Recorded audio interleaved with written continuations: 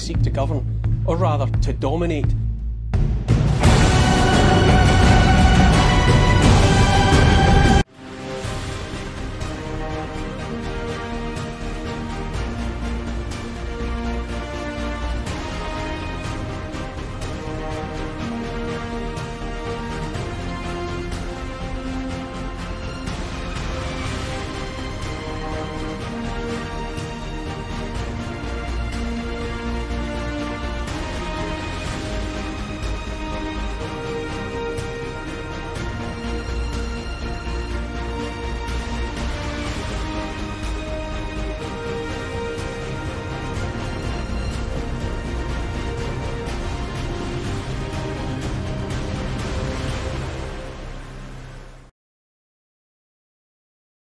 Hey guys, welcome back to Resistance Chicks. We're your hosts, Leah and Michelle.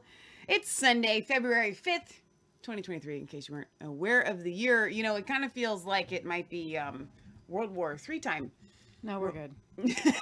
So, they shot down the spy balloon. The spy balloon is down. Yep.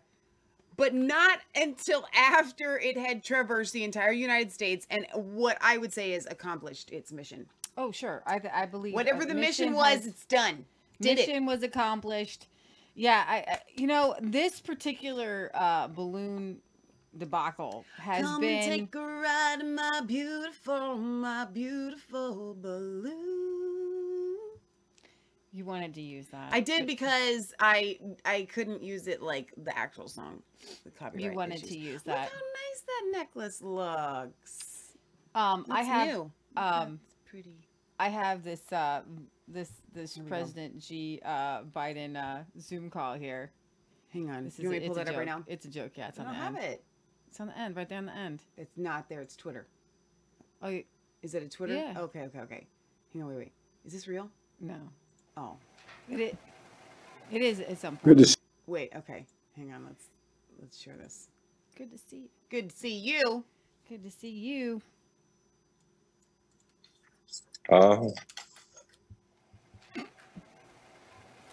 Good to see you, Mr. President. 非常高兴见到您，主席先生。 Yeah. Next time, I hope we get to do it face to face like we used to when we travel through China. 我希望下次呢就能够像以前一样，就是我到中国去访问的时候，能够亲自的面对面的跟您交谈。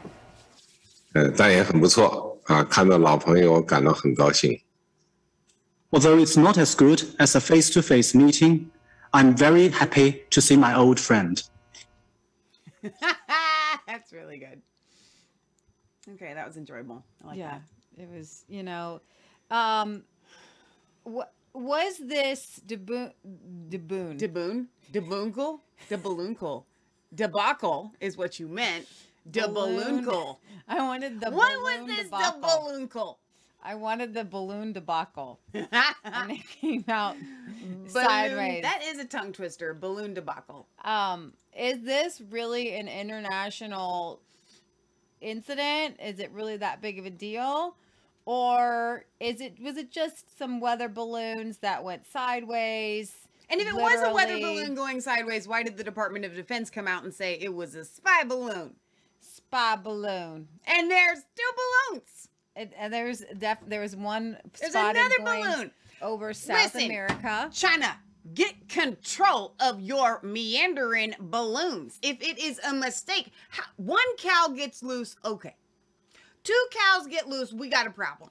Well, actually, Keep your cows in the United States, in different states have different laws, but like in Ohio, if your cow gets loose, you can go to jail. You're liable. So I would think that if your spy balloon gets loose, you should liable. You should go to jail. And here's the thing: at one point, all of China's going to jail, or at least the CCP. At one point, China specifically changed the trajectory of their balloon, so they had control. So they were balloon. controlling this balloon. They had control of their balloon. There's like little, like a propeller on this thing. They had remote. There's a control. payload on the balloon. Well, it didn't blow up. It's down. You guys can see the videos. It's really not that exciting, in my opinion.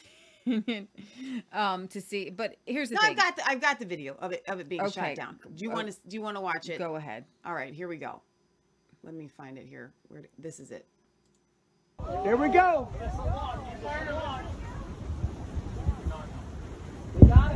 Boom! These people are so excited about this balloon being shot down. That's my Air Force right there, buddy. Okay. I'm not trying to make fun of the Air Force because I love our military, and you guys know that, okay? It's a balloon. It should have been able to get. Where's the meme of the kids frightened in the corner of the balloon? Have you seen that? With the kids like crying, everybody's got the little China thing. It was a balloon. So someone said that China actually had balloons in the airspace under Trump, and former DNI John Radcliffe totally refuted that. I can refute that. Former Secretary of Defense Mark Esper refuted that. So no, there were no balloons spying on America under Trump.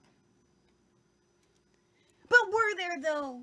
I mean, how long has China been just blatantly allowing their balloons to traverse the United States? Maybe they're smaller balloons. This one just so happened to be the size of 3 buses. Maybe they're little eensy-weensy balloons. Maybe they're floating outside your house. You don't know. We do know that China is spying through your cell phone. What do they need with a balloon? Okay?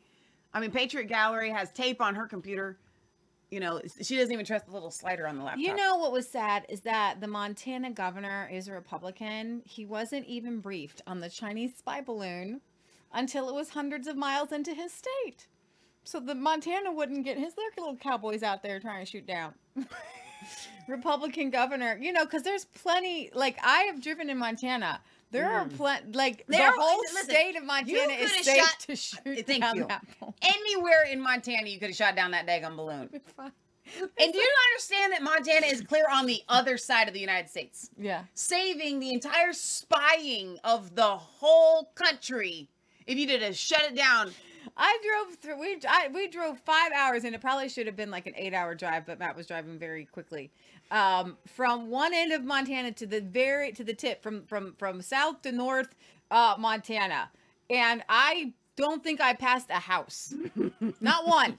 In over 5 hours. Right. I didn't pass a house. I know I didn't pass a gas station because there was one sign for one gas station in midway. And we were like, oh my gosh. Okay, I've never driven anywhere like this where there's absolutely nothing. So my point is, of course, they're worried about collateral damage of people in Montana. Here's the deal. You were worried about collateral damage. You were worried about China, what they would do. It was literally like, their balloon is flying in our space, and if we shoot it down, they're going to come and get us. So, you know, like... So Tucker Carlson said that the United States has been tracking this balloon for months. Huh? That's what he said. That's what he said. Yeah, you want to... Wait a minute. Wait a minute. What do you mean they've been tracking this balloon for months? Here, I'm going to retweet it. I retweeted it. How is this balloon going in the air for months? Like... So this one... Okay, are you ready? Wait. And we're going to get to world news, but I believe this is world news. news. This is China's balloon! Okay. Senator Steve Daines is from that Montana. not the right one? This is the Okay. one you want. Criticized Biden's handling of the Chinese spy balloon and said a circus clown knows how to better handle a balloon than the White House. Do you know that that's a fact? Are y'all ready for this? Oh my good night.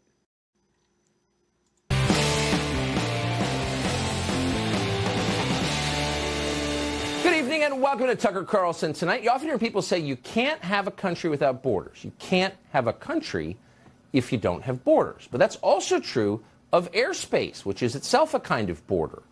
So maintaining control of the skies over the United States, deciding who comes in and out and on what terms, that's one of the most basic duties of the Pentagon and has been since aviation began.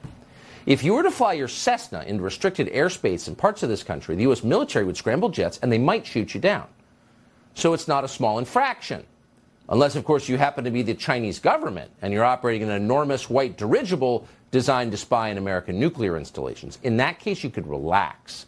You've got friends at the White House. Absolutely nothing is going to happen to you. Now, that's not an imaginary scenario. We're not guessing. We know it's true because we're seeing it right now. As you've doubtless heard, an enormous spy balloon the size of several school buses has floated over from central China. It's currently, we think, drifting across the continental United States. Yesterday, it Friday. passed over Malmstrom Air Force Base in Montana. That's one of only 3 places in this country that houses Minuteman III intercontinental ballistic missiles. By this afternoon, the Chinese spy balloon had made it to Kansas City. And there, over the skies of that city, a pilot flying a private plane at 47,000 feet came close to hitting the Chinese spy balloon. Derelict balloon adrift, he said, in a notice to other nearby pilots. But it was not a derelict balloon. It was a balloon being controlled by China. Okay, you can pause that In there. other words, here we What have a is this foreign balloon? military... So go back to my Twitter, and I just tweeted out a video on, just refresh it real quick. And what these surveillance balloons actually collect. What kind of information? Press play. Atmospheric platforms that can be rapidly deployed to areas of interest from a wide variety of locations. Utilizing Raven Aerostar's mission planning tools, a flight path is determined to optimize point-to-point navigation. Navigation is achieved by leveraging directional wind patterns in the stratosphere at altitudes 65,000 feet and above. After arriving at an area of interest, Thunderhead balloon systems offer network persistence for up to months at a time. Filling a significant capability gap, Thunderhead balloon systems allow for rapid integration of diverse payloads and sensors, serving a wide range of missions. Wide range of missions, by the way. Intelligence, surveillance, and reconnaissance. ISR. A military outpost stands with a mission to provide intelligence, surveillance, and reconnaissance over denied airspace. Raven Aerostar's Thunderhead balloon systems provide a cost-effective and low-risk platform for ISR capabilities at altitudes above traditional air threats.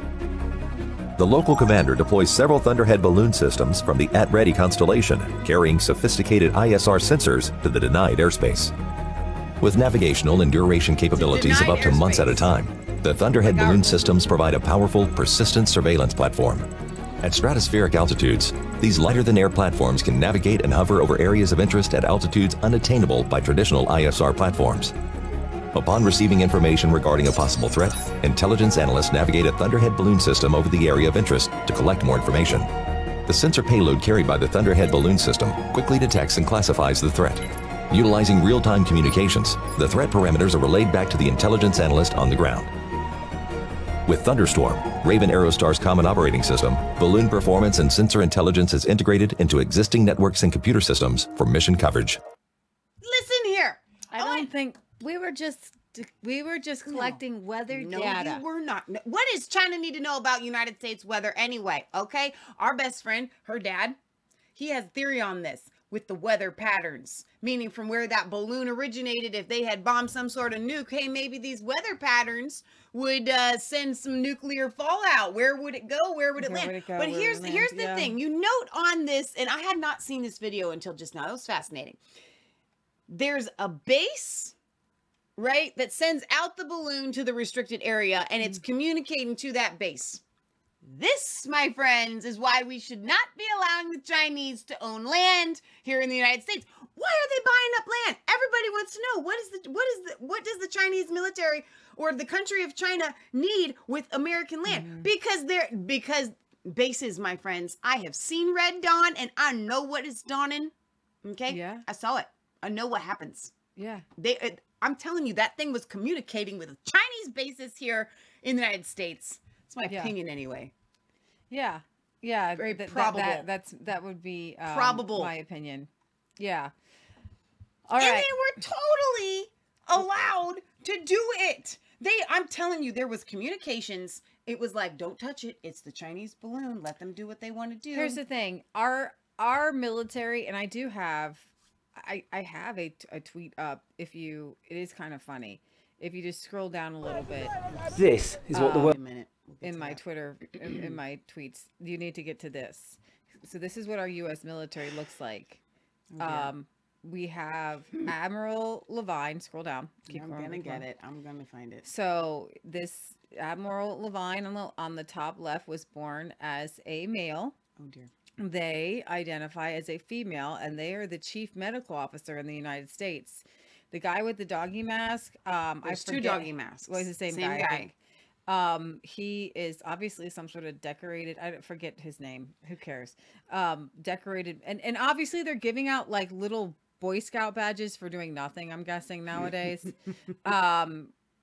and that was no, not to rag on the military, but that is true. It's like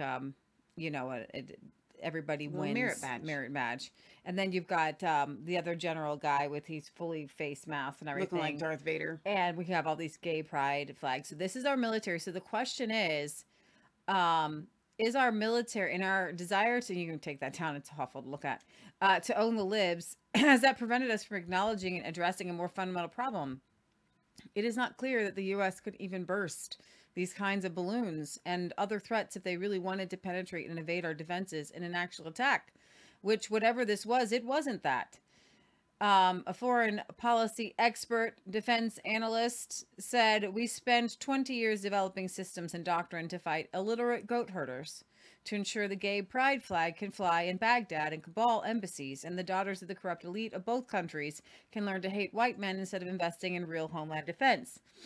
So President Biden, and you can call him that if you want to, is part of the problem because he is part of the political establishment. But we can't forget the Republicans dragged us into this craziness to begin with. So. All right. Speaking of craziness, we are going to attempt to kind of break down a little bit of what is happening with Russia. And I don't know how you're going to Ukraine and Russia. I'd like to bring up that clip that Scott sent us on Signal. Oh, sure. So you have Assad in Syria kind of saying the quiet part out loud that the West will side with communists, Nazis, because the Azov battalion in Ukraine are full-blown Nazis with Nazi tattoos. Hang on, that's what Scott sent me. There's no phone number showing. This is what Scott sent. It's the caption for this is Patriots and the balloon debacle. They're having too much fun over this. I know. Honestly, it is a little bit. Yeah. It is. It's one of those. It's an easy. You want to know the serious conversations that we have with Scott Kesterson of Bards FM. These are the types of things he's sending us. So, Assad says the West is going to side with anyone, whether it's Islamists, whether it's communists, Nazis, whatever you call them, fascists, if it goes along with their narrative. And then if somebody deviates from that narrative, then they're a Nazi, fascist, communist. Okay. Is it? Yeah. Oh, do we need that one too? Do you have that one? That's the one. This is the one you want? Yeah, I guess it's Twitter. So just go on and just retweet. Okay. All right. I thought I had that one up. How to do that? You should be already signed in. Aren't you signed in? What, Mom? Wait, say that again. If a man thinks he's a woman, yes, he's going to think China is his country. Why? His mind's messed up. Okay. Oh, okay. He doesn't think he's a man. Doesn't think America is his country. Okay. If a man thinks he's a woman, he's gonna think China's his country. That's what Patriot always saying. His mind's messed up. No, it didn't retweet. It didn't? No. Well, that's because I might be logged in. I don't know if I'm logged into our Twitter. I'll bring it up. I can bring it up on mine because I'm logged in. Just just copy it. I know what I'm doing. Do you? Yes. Copy it and retweet it because this is a great video. All right. So, long after World War II, Russia once again threatened with German tanks with crosses on them, says Putin. All right. So, in the description of this show, it's very strange. There are so many narratives, just wild. This is like the wild, wild west of narratives. Did you click copy and then retweet? I just clicked retweet. Okay, don't do that. Copy it and then go to... Okay, I will do this. This is how much I use Twitter. None. Zilch. Okay, so I don't really have... I don't use... Why won't it retweet when you click retweet? Because I have to use the Twitter desktop because the app is for my other... I'm still waiting for my... Why can't you log into the app? I don't want to log out. I am just using the desktop because I have no Twitters. My 2 Twitters are taken down, and I am waiting and boycotting the Twitter app. Now we have touched the sore spot until I get my Twitter back. Everybody else is getting their Twitter back, but me. Okay, calm down. Okay, breathe. Go ahead, bring it. It should be there now. This is and this is me on Twitter, and you know what? Assad's feeling the same way. So who can blame him? Who can blame Assad? He feels the same way on a bigger scale, I would think. All right, am I gonna have to read this? I think I have to read this. He doesn't. Speak He English does here. speak English Does he? here. Okay. Yeah. لا يوجد لديه لا أصدقاء ولا يوجد لديه No, he doesn't. Okay. We just read it and it felt like it was. All right. The West has proven that it does not have friends or enemies. أعداء. يوجد لديه عدو واحد هو كل It only has من one يحب enemy, anyone who مصالحه stands in the way of its material interests. المادية فيعني لا الشيوعية Communism, ولا Islam, الإسلام Nazism, ولا China, النازية Russia, or ولا anyone الصين else ولا are not the روسيا enemies of the ولا غيرها West. هم أعداء للغرب إذا كانوا يلبوا المصالح If they فهم أصدقاء serve their إذا كانوا interests at the يقفوا ضد West, المصالح if they فهم oppose أعداء. those interests, يعني they're المبادئ. friends and then they oppose their enemies. لكن آخر حقيقة The وهي ugliest truth مسبب of all of them, الحقائق and not many people know this, وقلة من الناس تعرف عنها هي كذبة أن is the الغرب lie that the ضد West and النازية Zionism oppose وأن Nazism. الصهيونية Ooh.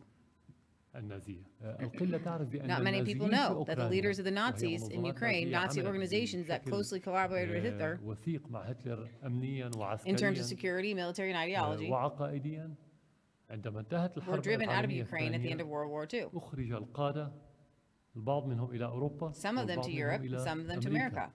وفي الخمسينيات In the طلبت 1950s, the CIA asked the American الإدارة administration الأمريكية أن يرفع الحظر عن to lift the هذه ban on these groups, المجموعات النازية لأنها ضرورة because America لأمريكا needed them in في أوكرانيا التي Ukraine, كانت which جزءاً was من then part of the الاتحاد السوفيتي. USSR. وما يؤكد هذا الكلام اليوم What proves هذا these الكلام historic facts التاريخي today, أن زيلينسكي Zelensky هو is a صهيوني Zionist Jew. يهودي ولكنه His words. يدعم Yet he المنظمات supports the القومية extremist المتطرفة nationalist التي organizations قاتلت that في fought الحرب alongside the العالمية Nazis الثانية in World War عندما II دخل when Hitler invaded the وشارك جزء USSR, منها and some of them في took part in the المذابح massacres ضد committed against the Jews. اليهود فكيف يكون So هذا how الصهيوني come اليهودي that داعم these, لهذه you can read it, is المنظمات supporting these organizations? والغرب يدعم The هذه West supports المنظمات these التي تسمى organizations, اليوم which منظمة today are called the Azov right-wing Azov اليمنية. organization. وإسرائيل الصهيونية التي And you're Israel. going to read it, تشتر which keeps crying. ذكرى I'm not going to read that out loud. على ضحايا المحرقة تدعم زعيما You're all gonna Israel read- is no, let's just supporting no, just النازية let him read it. التي I'm not reading that out loud. قتلت اليهود. هذا The يؤكد countries. بأن الغرب Just are let him doing read it out this. loud. Just في let him. كل Let You, them you read read it it out loud. والغرب No, لا يهم سوى podcasters, you have to السيطرة go على watch it العالم because I'm not reading this كم stuff out loud العالم because you're gonna be in. وأن Essentially, what he's الموارد. saying, and I can just sum it up here because there's only 4 seconds left. Because we're on Facebook and we can't. Essentially what he's saying one is of- that this all is of these literally countries- a topic that you're not allowed. all Hey, of let me these finish. countries- This is not a topic that you were allowed to talk about I at know, all. and I can sum it up without talking about it. All of these nations are supporting Ukraine. Ukraine has the Azov Battalion. The Azov Battalion are actual, literal, self-admitted Nazis. They have been banned off of social media platforms like Twitter, like all these other places, because of their extremism. Yeah. So when Assad comes out and is saying, look at all of these countries that are now supporting Ukraine, which is, and they are trying to say, like, even Israel itself coming and backing Ukraine and backing the Azov Battalion.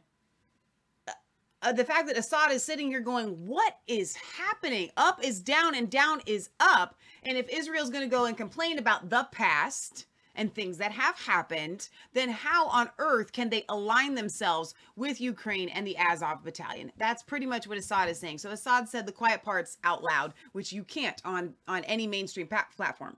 No, At all. You can't. I think I did a good job. Unfortunately, it's like with feminism or any other ism. Okay, it gets taken so far to where now everybody sees the Jewish people as like bad guys. Right. Okay. And we have to be able to call out the elites that do not have a religious background at all. Right. And I think that's where we need to go with that. But Assad is dead on correct that the West has no real ideology whatsoever. They go where the wind blows, like the balloon. That's good. On Thursday, President Vladimir Putin attended events marking the 80th anniversary of the Battle of Stalingrad. And in his speech hailing Russia's historic victory against Nazi Germany in World War II, and then what he didn't go on to say is Russia's subsequent utter takeover of Poland, he didn't hold back, lashing out against Berlin's contemporary decision-making regarding the war in Ukraine. Unbelievable, but this is the fact. We are once again being threatened with German tanks, Leopards that have crosses painted on their sides, Putin said in a provocative statement that evoked Nazi invasion imagery. Those who expect to win on the battlefield do not understand that a modern war with Russia will be utterly different for them. We are not the ones sending our tanks to their borders, Putin added, while saying Russia is sure in its victory and ominously warned that we will deploy more than just tanks. These powers, which try to wage an undeclared war against Russia, will receive a tough response to their actions, the president remarked. The city where the memorial ceremony took place has since 1961 been called Volgograd, a change that occurred during the de-Stalinization process. Putin earlier laid flowers at the Eternal Flame on Mayev Kurgan, a hillside where much of the fighting took place that now hosts the Battle of Stalingrad Museum complex and the city's famous statue, The Motherland Calls, the crucial battle. And you guys probably know about that. But so you've got Putin saying that the tanks that we talked about last week, Germany and the United States sending over tanks, are reminiscent of the Nazi invasion. And I don't see how Germany, they are still within generations of Nazis in their country. Yeah. They have not denazified. There's no such thing as denazifying Germany. Okay. Because they didn't kill everybody. So many Nazis. And they're not all dead. Okay. And the kids of Nazis. Who's won? Angela Merkel. Okay. So they just continued on. And speaking of leopards, the leopards can't change their spots. Right? And we are still within a generation that was born or lived during the time of Nazism. And here's the thing. All of a sudden, you're going to think, oh, it's 1944. Those Nazis are just all gone. War over, Nazis done. It's a mentality. Okay? Most of those guys, like the guys who ran Bayer, the guys who ran IG Farben, which created the gas to gas the Jews. They were a chemical company, giant company. It was IG Farben Auschwitz. It might as well have been, the Duke Energy Center baseball field. Okay. IG Farben was using the Jews to test its chemicals and it's on people. Where have I seen that before? Where? 2020. Yeah, that's true. That's true. Okay, so then a lot of those guys, there were hundreds of thousands, if not, I don't know how many people were living in Germany at that time, who men and women who bought into this ideology, and there was no way to arrest and try them all. Right. And those at the top who were arrested and tried, very few of them have had any sort of lifelong sentence. And we know that the guys who ran the prison camps in Auschwitz, a few of them went on to fund a company called Bayer Aspirin. And Bayer ended up recently purchasing Monsanto to try to clean up Monsanto's image. And Bayer helped create Agent Orange and a lot of other things. So these people, this mentality continues on in these crazy people. Especially in the European Union. And to think that Germany is now this super, bastion of love and world peace. I mean, I got a bridge to sell you. Does anyone think that really, though? I got a balloon to sell you. So with these numbers coming out of Ukraine, of military people who have died. Let's talk about this for a second. This is our hilarious to me because, the main story of all of this, you were talking to me and I was kind of like scratching my head because it's all over the board as far as how many people have actually died in this conflict on both sides and who's claiming what. Yeah. So how in the world are we supposed to report when the U.S. State Department is saying 100,000 Russian troops died? Ukraine is saying 250,000 Russian troops are dead, and Russia is saying 6,000. Okay, 6,000, 100,000, 6,000, 250,000. These are vastly different numbers. Well, because if you have $6,000, it's a big difference between $100,000. Just saying. And if you have 250, okay. So the Ukrainian government is supposedly sounding the alarm ahead of the upcoming 1-year anniversary, February 24th, of the Russian invasion, saying that the Kremlin forces are amassing more troops on the border in preparation for a major new offensive. Now, we do know that Russia is calling up more civilians to be in the troops, and we do, and there are videos of guys who are trying not to be drawn up and drawn into this battle, and I don't blame them, Russians. In a Wednesday interview with the French media outlet, Ukrainian defense minister claimed that Putin has ordered a whopping 500,000 troops to the ready to a new assault in coming weeks. Officially, they announced 300,000, but when we see the troops at the borders, according to our assessments, it is much more. And separately, Yuri Sak, a senior defense minister official, told NBC News on Thursday that we should understand that the threat of a new and another offensive will remain until we defeat Russia. Now, they are going to build up the numbers of Russian troops to get more funds to help fight these Russian troops, right? So they have an incentive to lie. They also have an incentive to lie to make it look like they're winning. That they're killing all these Russians that are coming over. It's kind of like you've got an invasion of ants, and you're like, but I've got so my many. raid is really working. Just give me more raid. Yeah, I get it. Okay, Ukraine expects the attacks to happen from the east and the south as their main forces are concentrated to the east because of a map. We do expect them to begin an offensive there, perhaps around Bakhmut. This is where so like, if you're looking at map, for you people, this is Russia, this is Ukraine. Okay? Very simple. All right. And President Zelensky, in his latest evening video dress, in his fancy sweatshirt. Sweats, those are Why so does great. he have no hoodie? Like, give the man a hoodie sweatshirt, because if you you're going to be need outside, boom, it's winter. You need the hood. You know why he doesn't I have hate a hooded crew neck sweat- No, sweatshirts. he does. I hate them. He doesn't have a hood because he's probably not going outside. No one should ever make a crew neck sweatshirt. Just wear a sweater. No. Just They wear a have- sweater. No, I think they really serve a purpose. I'm just saying that he's For- clearly for not what? doing anything if he When- doesn't have no, a hooded sweatshirt. You either need a hoodie or a sweater. You know why? Because there's no such thing as a nice I sweatshirt. like to sleep in sweatshirts, and if the hood gets in the Oh, way. that's why Zelensky has the crew sweat. Yep, because a hood would get in the way of sleeping on and it's the hard job. to put a coat on with a hood on a sweatshirt. No, I'm against him.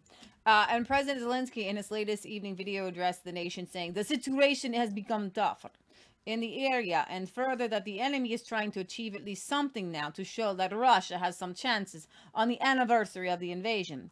Kiev and the U.S. are also keeping close watch on the recent Russian military drills in neighboring Belarus. Now, the Belarusians, they are tough dudes. We have played some videos of them. They are I think they're like Muslim guys, but like they're kind of different kind of Muslims. Like, it's very interesting. That's They very don't wear the technical whole full thing you just said. beard. They don't shave. It is Do you want me very to play this video? sure. All I don't right. know what this is yet. I don't know either. It says On the outskirts of Bakhmut, Ukrainian and Russian armies are fighting practically from adjacent houses. Point blank range, judging by the video. Wow. There you go. All right, if the assessments are correct, the Kremlin likely wishes to keep its positive momentum strong amid an intense fight for Bakhmut. Bakhmut. How do you say that? No, the Bakhmut? H is going to be Bakhmut? silent. I can't even Bakhmut? speak. No, Bakhmut. Bakhmut. It's fine. You can say Bakhmut. Okay. Bakhmut. Especially before the arrival of Western supplied main battle tanks. You know what? In school, I think that phonics people are great. should watch Resistance Chicks with their kids. Yes. Because when I was a kid, we never cared Tootsie Pop Lick about what countries, what cities were in each country. And now we're learning. And now you have together. I hate memorizing things for memorization's sake. Give me a reason why, and Put then it in you'll remember the cities. But what you will not get from Resistance Chicks is the correct pronunciation for the cities. So that will not help your not children. all the time, vitty vitty. Okay, better than most. With a little accent sometimes. You won't get that anywhere else. Russia has warned it is prepared to escalate. In response, Russian troops, including the Wagner. So these Wagner mercenaries are intense, by the way.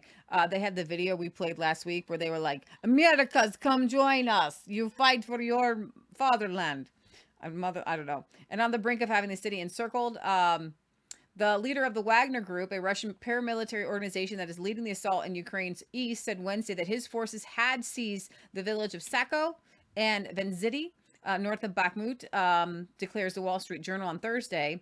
Rybar, a Telegram channel linked to the Kremlin, said Thursday that the Wagner has claimed territory on the contested east side of the city, expanding control around a sparkling wine factory and a meat processing plant. That's going to go well, I guess, maybe if they can keep going. Total control of Bakhmut could make pacification of the whole Donetsk much easier, though at the moment, both the Ukrainian and Russian sides are suffering heavy losses. All right, so James on D Live says the whole war there is just mind games.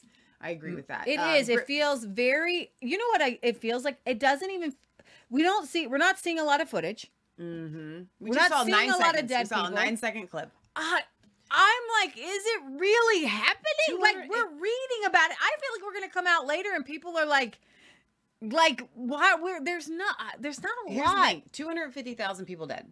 Okay, Russians, that's what we're being told. That's what we're Russian being told. troops. Where are the bodies? Right? Why aren't we seeing footage? You could say, well, the Russians don't want us to be seen as weak. Yada yada yada. Okay, fine.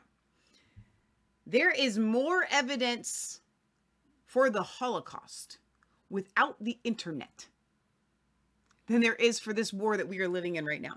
Now, I'm not coming out conspiracy theory saying it's not happening, but it's definitely not happening the way that we're being told. It's not happening the way because Zelensky has shut down every sort of media group or any. You cannot be a Ukrainian. Here's the thing. Why are we backing a guy who won't allow average Ukrainians out with a cell phone? Come on, and will arrest them. Yeah. I think the same thing is happening in Russia. You're not allowed to, Matt said that a couple was eating at a restaurant and they were questioning the Russian invasion. They were arrested.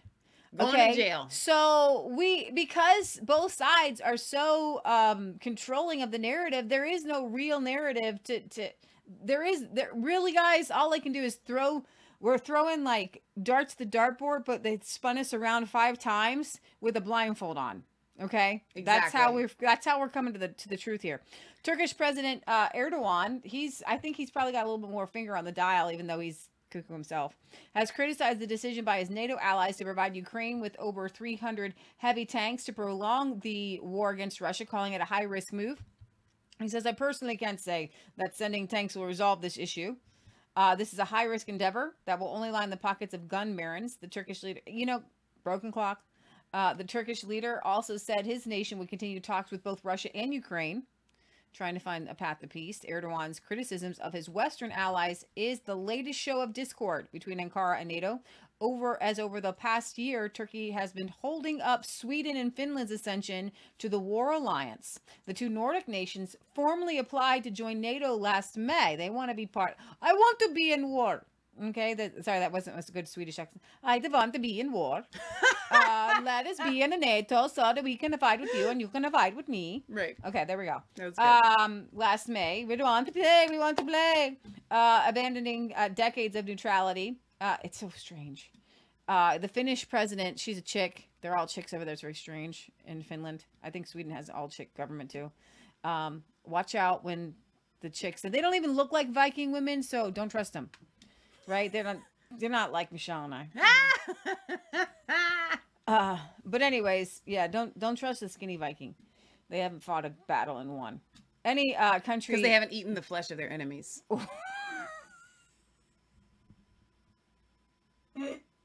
That's what you meant. No, the spoils of the enemies. How about that? Until you have tasted the heart of your enemy. Okay, that's Native American. Any country joining NATO requires the unanimous. I saw what's the movie with Last of the Mohicans? Yeah. Any country joining NATO requires the unanimous approval of member states. Tensions recently spiked between Ankara and Stockholm after Danish-Swedish extremists. I never finished with the Finnish president. You never finished with the Finnish? I never finished with the Finnish. She had said last week, we must we have to win this war. We have to win this war against Russia. You know, we have to. And I think some chick from Germany said that too. Like, we have to do this. We have to beat Russia. Okay, I didn't know this is World War III. Welcome to World War III. The Danish-Swedish extremist Rasmus Paludan burned copies of the Quran on 2 separate occasions last week. So this is another story. It's a story within a story. So there's some Quran burning going on in Sweden, and for some reason Turkey is taking it personally because Turkey is feeling like it's got to take the lead right now on Islam offense. Okay, because there's a lot of Islamic countries, but Turkey specifically is taking the most offense at this. You have a little, got it. Okay, we're good. I don't know where it came from. A little black dot. All right. So despite warnings, Sweden turned a blind eye to the Quran burning, and police protected the perpetrators. Hate crimes against Muslims are not acceptable, Erdogan said, adding that an apology from Sweden won't fix issues. So Sweden has actually denied this extremist guy the ability to burn the Quran. He wanted to burn the Quran. Turkey said no. It's very strange. You should be able to burn whatever you want to burn. People burn Bibles here in America. It's very strange. I don't have a problem with book burning. Like, I'm not one of those people. If you're cold, you can burn anything. You know, I get kind of. I have a problem with you burning someone else's property. Right. But if it's yours and you own it, do what you want. All right. In a surprising bit of candid investigative reporting out of mainstream media, The Times asked the question this week, who attacked the Nord Stream pipelines? For Here real. it comes. In an honest and objective fashion, the premier British paper writes, in this global whodunit, the U.S., Russia, and even Britain have all been suspects. I think Poland helped the U.S., but whatever. Naturally, the collective West rushed to blame Russia for sabotaging its own natural gas delivery infrastructure in the immediate aftermath of the September 26 blast underneath the Baltic Sea. The most important twist to the West narratives that is featured in the Times report concerns Germany. The officials say they are now open to theories that the sabotage attack was conducted by a Western country with the aim of blaming it on Russia. The key passage comments on the ongoing German investigation deemed to have made little progress for lack of evidence as to who was behind the 3 blasts that disabled the pipelines. Germany writes The Times. The Times writes Germany. Here it comes. This is a weird sentence. Has yet to uncover any compelling evidence pointing to Russia. And it remains that the German investigation is open to theories that a Western state carried out the bombing with the aim of blaming it on Russia. That is the only plausible thing here. Okay. Additionally, European officials were cited in the report as lamenting that failure to provide transparency in the probes could encourage dangerous conspiracy theories and wild speculations. It's all wild speculation right now. One Western analyst was quoted as saying the utter lack of anything definitive is itself suspicious. This was a major infrastructure attack. It's strange that we've heard very little about it. Russia this week seized on recent comments of the Biden administration's Undersecretary of State of Political Affairs, Victoria Nuland, to formally charge Washington with being behind the pipeline sabotage. The U.S., quote, directly participated, he alleged. Though without providing new evidence, he referred to Nuland's Senate testimony. I'll go ahead and play this testimony with Senator Cruz. She is very happy. She's saying, we are happy. I'm not happy. I'm happy. Are you happy? I'm not We're happy. not happy. Senator Cruz, like you, I am, and I think the administration is very gratified to know that Nord Stream 2 is now, as you like to say, a hunk of metal at the bottom of the sea. All right, we're really happy about this. Okay, so the other day, speaking to Congress, Ms. Victoria Nuland, the Undersecretary, said openly that, like many senators, she personally, the State Department, as an organization, is happy that the Nord Stream pipelines have turned into a metal junk on the Baltic Sea floor. It's amusing emission, he says. The UK Times, report also makes note of a December report in the Washington Post, which also surprisingly and bluntly admitted that numerous officials in the West now say evidence is not pointing to Russia. Here's the deal, guys. Let's just break this down simple. Just one more thing. The Post had issued the rare about-face accusations of Russia being the culprit after interviewing a total of 23 diplomatic and intelligence officials, and they're saying there's no evidence at this point that Russia was behind the sabotage. Go ahead.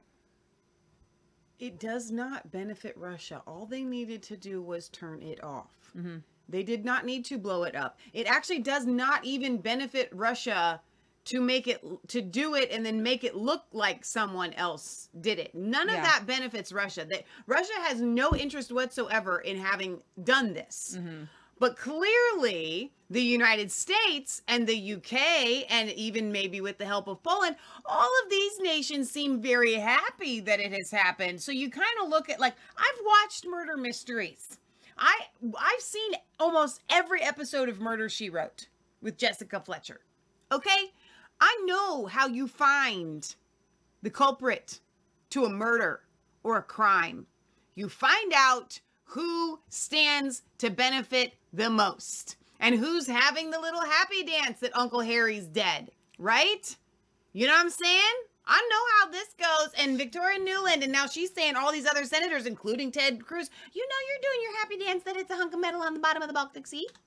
All right, 179 soldiers were freed in a significant Ukraine-Russian prisoner swap. We got some happy soldiers here pictured. One rare positive development amid the tragic darkness and death of the Ukraine war is that prisoner swaps have now become routine. Many dozens of POWs have been freed in the latest Saturday exchange. Both sides have confirmed, with the Ukrainian presidency office saying 116 Ukrainians were freed. On the Russian side, the defense ministry said 63 of its troops have been returned, some among them likely high profile, meaning 179 prisoners freed in this swap here. Russia indicated that some among those were deemed special category prisoners, perhaps higher ranking officers or even intelligence operatives, following a deal that was mediated by the United Arab Emirates. And I'm just trying to wonder, like, with the guys with like the hat and like this Muslims guys and doing they mediated that, really? Okay. You know what I love about this world that we live in now. I love this. Where the Muslims coming and mediating between Russia and Ukraine. You know what I think this shows us? Back to the earlier story that we were talking about with... Isn't that a story right in and of itself? Yes. With how many people have died in this conflict, right? I'm feeling the numbers are way smaller. So when we're looking at this prisoner exchange, let me tell you my opinion. This is an opinion piece by Michelle you're about to hear. I would think those prisoner exchanges would be much higher, right? I don't think that Ukraine, especially Ukraine, I don't think that Ukraine or Russia has any prisoner of war camps. Okay? I don't think that they have the ability to house these prisoners of war. Okay? This isn't World War II. All right? And they don't look super, at least this picture, they don't look super skinny. Like, so I think that what is happening is, as soon as they get some POWs, they're like, we just need to swap because we don't have anywhere to put you. And so it's a very small amount. And I think that this number more likely represents... Are they playing war over there? I think so. I got bomb here. Bomb coming. Bomb coming. Get down, bomb coming. Who wants to do the bomb? Oh, all that money U.S. sent? We're not buying bombs. We're not buying... No, they're building infrastructures. Why do they want the tanks? I just want to ride around in the tank. This is so probably going to take it on Facebook. The intelligence confirms to us, including today, that this is the 37th prisoner swap that has taken place since the war began last year. Yeah, so you're right. I'm telling you, they just keep swapping prisoners because they ain't got nowhere to put them. We're not doing the prisoner of war thing. You, Jack. Right? What was the film we just watched about the guy that was that ran track and then was kept prisoner of war? You know, I'm not envisioning that kind of thing right now. I'm not. I'm just saying, I don't think that they have the facilities or the infrastructure. I mean, look at Ukraine. It's a pile of rubble right now. Yeah. Because they just want to, honestly, they want it to be destroyed so they can take all their, Zelensky literally has this video. Come on, BlackRock. We're ready for you. Come on, American business. It's called a renovation. Yeah. Okay. It's just a renovation. Russia, right here. Bomb. Could you bomb right here? Very good, because we want shopping mall. Good. Just bomb right here, shopping mall. Gonna get this built up. Is gonna be great. It's gonna be Western, everything. All right, you might even have one of those any pretzel shops, over here in the malls. even though the malls around here are you know, failing. And all right, so the intelligence confirms the 37th prisoner swap. There have been at least about 1,646 Ukrainian prisoners that have been released, according to Kiev. Additionally, he said the released POWs include troops who held out in Mariupol during Moscow's month-long siege that reduced the southern port city to ruins, as well as guerrilla fighters from the Kherson region and snipers captured during the ongoing fierce battles for the eastern city of Bakhmut. One international war correspondent observed, in the wake of the swap, we've seen in the last few months that these releases have become routine, and yet neither side appears ready to come to the negotiation table. Could they be in on it together? And you know, it's very strange. Russia's doing really bad. There's a bunch of soldiers being killed, but it seems like Russia is in your country capturing more people, releasing more people. Right. You know, I'm sorry. Okay, so that's all the narrative that we have for you guys today. This is come to your own conclusion. Come to your own conclusion. All right. So Stefan says, but do they have to go to war? Can't they do business deals like China? No, because we've got to bomb, baby. We got to bomb. We have to get out all these old buildings out of the way, and they can't afford the demolition costs. All right. Okay? William on Facebook says, this is our government committing acts of terrorism against our own people about the oil pipeline. Just one more thing. With actions and everything that they're trying to do, expect the death toll to hit 2 billion people in the near future. That's a lot of people. I don't think it's going to get there. I really don't think it's going to get there. I think that, like, they're playing war in Ukraine. I don't think that the numbers are what... And even with COVID, do you remember in the beginning, we were given these trajectories of... millions... projections, I guess I should say, predictions of millions of people that died, and it wasn't realized. Yeah, they used and because fear. It wasn't being realized, they put you in the hospital. They got to kill you right there. Yeah, that's true. They use fear rather than actual death to control. All right, you know what? We've got some. I got a couple videos for you. You know, we do world news, and when I go to Breitbart has a world news section, and I'm grateful for their world news section because I get a lot of our news from there. Because people got to write articles. I'm not newsflash. I'm not over there to be first eye report or whatever. First-hand eyewitness. So half the articles are about migrants, and we're talking about illegal migrants, not Ukrainian migrants. We're talking about migrants from Afghanistan, Iraq, the Muslim countries, and Africa. Okay, so they've somehow joined together. And so whether it's France or Germany or Italy, there's always a news story. There was a news story today of an Iranian who killed the woman who opened up her home to him as a migrant. It's just, there's so many. And I try not to do to read them all, but every week we highlight something interesting happening within the migrant sphere in Europe. And this was an interesting video I saw here with Polish authorities are having a standoff with migrants at their border. We do know that Hungary and Poland have really decided, you know what, we're not letting in these migrants. So no more migrants for Poland here. And so we're having some water cannons and a few issues here.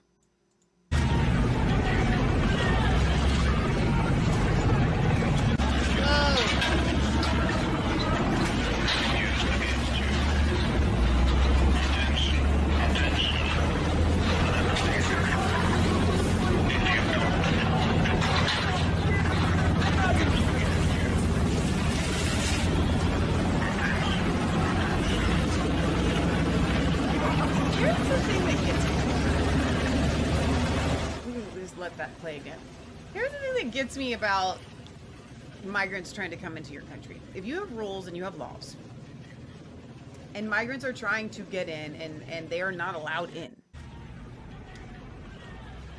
what is with these countries that don't just take maybe a stronger hand than a water cannon? I'm just saying, right? Like, you're trying to invade my country. Can you consider that an act of war? Do you just take, severe actions? I don't know. I feel like maybe some more severe actions would stop these people from coming, and I'll just leave that to your own imagination. All right, so if you skip one tweet and go to the next one, this is a migrant in Ireland who is upset that he got down too late at the migrant detention center here in Ireland and he didn't get his breakfast. They just pushed us. Look what they doing to us. Look. They used to fucking afford with me. And now look what he pushed me. I didn't get my breakfast. I will show you what I will. Don't touch me, please. Don't touch me. And other friend too. Get out. An asylum seeker in Dublin flew into a rage after he came late for breakfast. And staff said he could no longer be served. A chaotic scene ensued, and the man was pushed towards the exit while live streaming the incident. That's awesome. Nobody was injured, but tensions remain high in many asylum shelters, which are facing overcrowding with mostly young migrant males. So, don't touch me. I want my breakfast. Yeah, I feel that way. Listen, I'm going to be straight up honest with you. When we go and we stay at a hotel that serves breakfast, and we don't eat breakfast. Lee and I just flat out, we are not breakfast people. We kind of intermittent fast, not on purpose. It's just our lifestyle. Our friends, the Agees, they have spent time with us in at different places, and they're like, you guys just eat all night. Well, that's because we didn't eat all day. So we literally went 10 to 12 hours without eating, and then and I don't know how healthy that is. It's just how we live. It's more along, like that's after sleeping. But what I'm saying is, yeah. But I want that free food. Mm-hmm. So I will wake up, have I not? I will get up and I will go and get my food and I will bring it back and I will make myself eat it or put it in the fridge in the hotel just for the free food. But I also make sure that I get down there in time. If they're serving the free food, you got to get there in time. If you're not there in time, you know you're not going to get the food. I don't care if you're a migrant. Okay, but the laughable thing of all of this is that the entitlement of a migrant being so upset that he didn't get his free breakfast. Did you pay for that breakfast? Now, that would be something to be in a rage about. I paid for a breakfast and you didn't give me what I paid for. Now I'm going to live stream it. So that particular video, not all of Ireland is happy to have all the migrants there. Sure. So senators in Ireland have demanded online censorship after public backlash against the mass migration explodes in Ireland. A number of Irish senators have called for stricter censorship. So we're not going to keep the migrants from coming in. You just got to stop being upset about it. We're going to make you stop talking about it. To be implemented online after sudden surge in public backlash against the ongoing migrant crisis. Multiple senators in Ireland have made public calls for online censorship in Ireland to be tightened in the wake of growing disquiet over the country's pro-open borders approach to its ongoing migrant crisis. You're not allowed to talk about anything in Ireland that it doesn't go along with the leftist narrative. All right, they've seen tens of thousands of people arrive in the country of just 5 million over the last 12 months. With the country having a population much smaller than that of many individual U.S. states, the impact of thousands of arrivals has been devastating for many local communities, which many ordinary Irish people now struggling to find affordable accommodation in the country as the government focuses on housing both Ukrainian and non-Ukrainian migrants from abroad. And if you can scroll down and... I think I closed it down. No. I'm sorry. It wasn't opened up. I just opened up the Breitbart ones. Okay. So you have to open them up separately. Sorry. Maybe you could do a new window and open up the recent ones. I don't know. I can get it. All right. So speaking in the General Country's Synod, Elreen on Tuesday, leftist Senator Maureen Sherlock attempted to link general anti-refugee sentiment to an alleged violent incident that she said to have occurred at a migrant camp at the country's capital in Dublin. So, yeah, they want, last week, there was an article, Ireland's asylum chaos. Senators call for anti-migrant crisis protests to be made actually illegal. Yeah. Play this one? Mm-hmm. Leader, a few of us in this House don't feel very safe on social media, and many never even mind politicians, but ordinary people from minority backgrounds now more than ever in Ireland don't feel safe on social media. And just in the last 24 hours, I have reported hate, I have reported threats, violence, threatening violent towards myself for just simple putting up quotes on social media. And Facebook, I was told that it doesn't, they don't see that I'm in threat, and the same with Twitter. And I just think that's really, it's inappropriate, because I feel that I was threatened, to be honest. And it's not just around me personally, it's all politicians, but ordinary people too, black people, brown people, refugees, migrants, you know, ordinary people within our society. We do all have the freedom of speech, obviously, and we should have the freedom of speech. But when your speech becomes a threat and becomes hate towards a community or towards an individual, well, then it's no longer freedom of speech, because what you're doing is hate speech. And I don't need to give a lecture here in this House, because we're all trying, and even last night, and up front on RTE, you know, I credit the politicians for showing their support to migrants and refugees, and we want to show that support. But again, Leader, I called last week as well for the Minister of Equality to come into the House to reassure migrants and refugees their safeties within the island of Ireland. There's a lot of eds there. So her threats, I get it. No, you shouldn't be allowed to threaten people, surely. But hate speech. What is hate speech? I don't want you in my country. Is that hate speech? No, that's not hate speech, actually. And you know what? It is probably hate speech according to what they count as hate speech. But again, here on Resistance Chicks, and you guys that are watching, none of us view hate speech as violence. Well, and remember, from October, there's a difference between a threat and hate speech. By the way, in Ireland, you can be jailed up to 5 years for hate speech. Oh my gosh! So this is pretty crazy. In Sweden, on the one hand, they're saying, you know, it was actually, I don't know if it was Sweden or Finland or Denmark, one of those countries stopped a Quran burning. But the Swedish agency warns of increased terrorism threat. So the Swedish Agency for Psychological Defense has warned that Sweden is in the crosshairs of foreign actors who are spreading messages that the country is a legitimate target for terror attacks. Mikael Tolfsson, head of the operations department at the Swedish Agency for Psychological Defense, stated earlier this week that attitudes towards Sweden abroad were becoming more and more aggressive.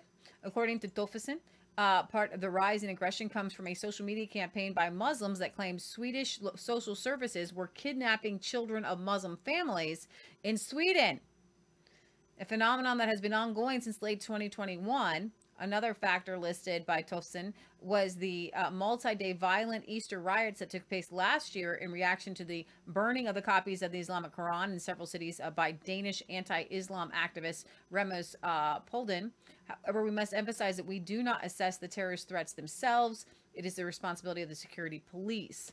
So you would think that in Sweden you wouldn't have this kind of issue, but you do. You do. And they... Let me read a couple of comments here on just kind of stories that we've been talking about. Britt Boz says, Michelle, the nations that don't use anything more than a water cannon don't want to have images all over the internet of their armies shooting unarmed asylum seekers. The press would have a field day. You're right, especially seeing as the press are left wing. James says, I feel so sorry for the Irish people having to deal with all this stupid stuff. Over here on Rumble, Robin says, why would Putin blow up the pipeline if he could just turn off the faucet? Then she says, there's a video showing that Russian soldiers were risking their lives to convince Ukrainians to surrender. And Putin has no problem storing prisoners. There's all of Serbia. I get that. What I meant was facilities, not land mass. Yes, Russia is huge. Okay, I just meant as far as not being able to house them facility-wise. It just seems like they don't want to go to the trouble, is what I was getting at there. All right. So there is an MEP, a French MEP, that has his immunity stripped after what he said about a mosque being built was labeled as hate speech. So again, with the hate speech craziness, populist Reconquest MEP Nicolas Bay has been stripped of his parliamentary immunity after allegations of hate speech over criticism of a mosque development in northern France. He's a member of Eric Zemmour's Reconquest Party. He was running in the same kind of vein as Marine Le Pen. Eric Zemmour was. He was stripped of his immunity by the European Parliament on Thursday after French authorities accused him of hate speech. The hate speech allegations date back to May of 2021 when Bay released a video on social media regarding the building of a mosque in Normandy. He is accused of linking the building of mosques to radical Islamic ideologies and terrorism. The docile majority, the servile majority, voted to waive my parliamentary immunity. We are not giving up. I will fight in French courts, he said in response to the European Parliament vote. Bay was formerly a member and vice president of Marine Le Pen's National Rally Party in February of last year when he was alleged to have passed on information to Eric Zemmour during the first round of the French presidential elections. Despite being removed from her party, he later called for an alliance between the two. The subjects of Islamization and the development of parallel societies in France have been a major topic of discussion, with President Macron claiming he would tackle the issue in 2020. So it is a thing that there are parallel societies, and there are radical Islamists, and they are France is a Christian country for all intents and purposes. I know some say it's atheist, but they're definitely a Christian country. And several mosques in recent years have actually been closed because of links to radical Islam, including just outside of Le Mans, which was shut down by authorities after preaching for armed jihad. And so if there's like this line you can't cross in talking about it, it's very strange. Yeah. But they're actually taking action, which with the closing down of the mosques is very clear evidence that they know exactly what's going on. So, but they're trying to curb these things. But then this guy comes in and says, I don't want you to build it because it might be connected to radicalism. Well, you can't say that. But what I'm saying is they are taking action because they don't want explosions and suicide bombs and things like that to happen in France. So they're actually doing the things, but they're not talking about it. Yeah, the government of Milan has announced it will be clearing an area long squatted by illegal African migrants in order to transform the site into a new mosque and Islamic center. The building, which is located along the Via Estorile in the northeast of the city, has been occupied illegally for years, with local residents complaining to the government about issues of crime, but receiving few answers from the government. Now the populist Lega city councilor Silvia Sardone, the government of Milan Mayor Beppe Sala, is looking to clear out the squatters in order to build a new mosque. As can be seen from the answer given to me by deputy mayors, although the municipality is in no hurry to evict the former public toilets in Via Estorile, illegally occupied by dozens of illegal African migrants for the past 6 years, it will do so only to make room for the House of Muslim Culture, which has been awarded to those spaces to build a large mosque. The Muslims ask and the municipality executes. Adding that for the left, Italians count less than Muslim communities to whom everything is granted. Wow. All right. The Sikh who tried to assassinate the queen with a crossbow has pled guilty to treason. I'm just thinking back on that story. Maybe that would be a way to get rid of the homeless camps in California if you wanted to build a mosque where they are. Well, no, unfortunately, those homeless camps are like all along the street. I know. Yeah, I guess you're right. A Sikh man who sought to assassinate the late Queen Elizabeth II with a crossbow at Windsor Castle on Christmas Day has pleaded guilty to treason. His name is Jaswat Singh Chail, who is of South Asian heritage. That means Muslim. He's Middle Eastern. No, because remember, that could mean Pakistani, or it could even, but it's not saying Indian, so it's very strange. To making threats to kill, possession of an offensive weapon, an offense under the 1842 Treason Act. I'm sorry for what I've done and what I will do. What? I will attempt to assassinate Elizabeth, Queen of the royal family. The 21-year-old said in a video published a Snapchat shortly before infiltrating Windsor Castle. This is revenge for those who have died in the 1919 Jallianwala Bagh massacre. It is also revenge for those who have been killed, humiliated, and discriminated against because of their race. He was stopped by a police officer and armed with a taser after being spotted in the grounds of the royal residence wearing a bizarre mask and hood, who asked, "Morning, can I help, mate? I'm here to kill the queen," he said. Just being honest. Can't Yeah, call me a liar. The Jallianwala Bagh massacre, better known as the Amritsar massacre, took place in what was then the British India at a time of extreme tension, with mobs having recently murdered a number of European men, set several buildings associated with British rule set on fire, and subjected a female missionary to life-threatening beating as she bicycled down the street. It saw British commander Reginald Dyer of the British Indian Army order his mostly South Asian forces to open fire on an outlawed political gathering in a confirmed area with little or no warning, a black mark against the British Empire that was condemned by an official inquiry at the time. 100 years later, dude's got a beef. Settling a score. We want reparations. I'm killing the queen. You know what, though? She died. So, in the end, was it worth going to jail for something that was going to happen eventually anyway? 'Cause I don't she's know. so old? No, it's not worth it.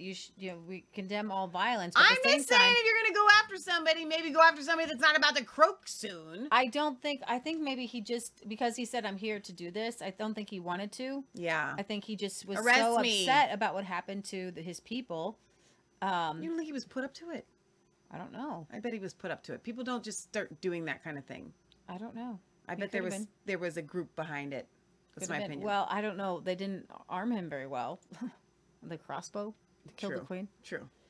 A failed Iranian asylum seeker has escaped a prison sentence after being sent to a mental health hospital after killing a British grandmother at her home, despite the fact he should have been deported in 2015. This guy, Naranjban, 34, pleaded guilty at the Leeds Crown Court for killing an 87-year-old Brenda Blanley in North Yorkshire last year. The court heard that he had strangled her, then went on to pound her head into the kitchen floor before ultimately slitting her throat. He is a native of Tehran, befriended the elderly woman after traveling to the UK to study in 2015, allegedly developing a grandmother and grandson style relationship that saw him offered a bedroom to live in her cottage. While the Iranian national's permission to stay in Britain ended in 2015, and an application for asylum status was also rejected, meaning that he should have been deported before the gruesome killing, the Home Office failed to remove him from the country. He was initially charged with murder. However, prosecutors accepted a lesser guilty plea of manslaughter, given the Iranian migrant's supposed long history of mental illness, such as paranoid schizophrenia. Therefore, instead of being sent to prison, he will be sent to a mental health hospital. Are you kidding me? Y'all. You go to jail when you are a threat to society. It's not as much a punishment, even though that's part of it, as much as we got to protect everybody from you. So that's why you would go to jail. That's why you go to jail, even if you're paranoid schizophrenic. All the more reason, okay? Now, this is very strange. The judge says, "I want to make it clear, both you and to the family of Brenda Blanley, that this is not to say that your responsibility is extinguished. It's not. You remain, I'll bet to a low degree, responsible for the dreadful death of Mrs. Blanley." No. This wasn't just like an accident. Like, this was like when you explain, like when I just read what just happened to this lady, this wasn't an accident. You don't accidentally beat an 86-year-old woman and then slit her throat. That's not an accident. I don't care if you've got schizophrenia. Listen here. Here's my opinion, okay? Y'all can debate me on this, okay? This whole temporary insanity thing and all these different pleas. If you kill somebody, everybody's got mental issues because no normal, sane person kills somebody. So everybody can claim insanity because in order to kill somebody, you got to be cray-cray. I know. Okay? You feel me? I feel you. This is why you don't befriend lions. You know, I watched this video the other day about the original Winnie the Pooh, and I wanted a bear. Didn't I? I kept going like the whole evening. I was like, I just want a bear. I really want one. Like the guy was cuddling with this little bear, and I wanted to cuddle with a bear. A friendly one. But also, I know bears, even if, I think it's just bear. Is there plural for bears?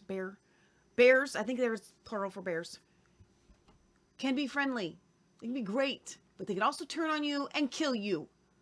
I'm telling you, these asylum seekers are more prone to the cray-cray gene, or whatever you want to call it. And that's all I'm going to say.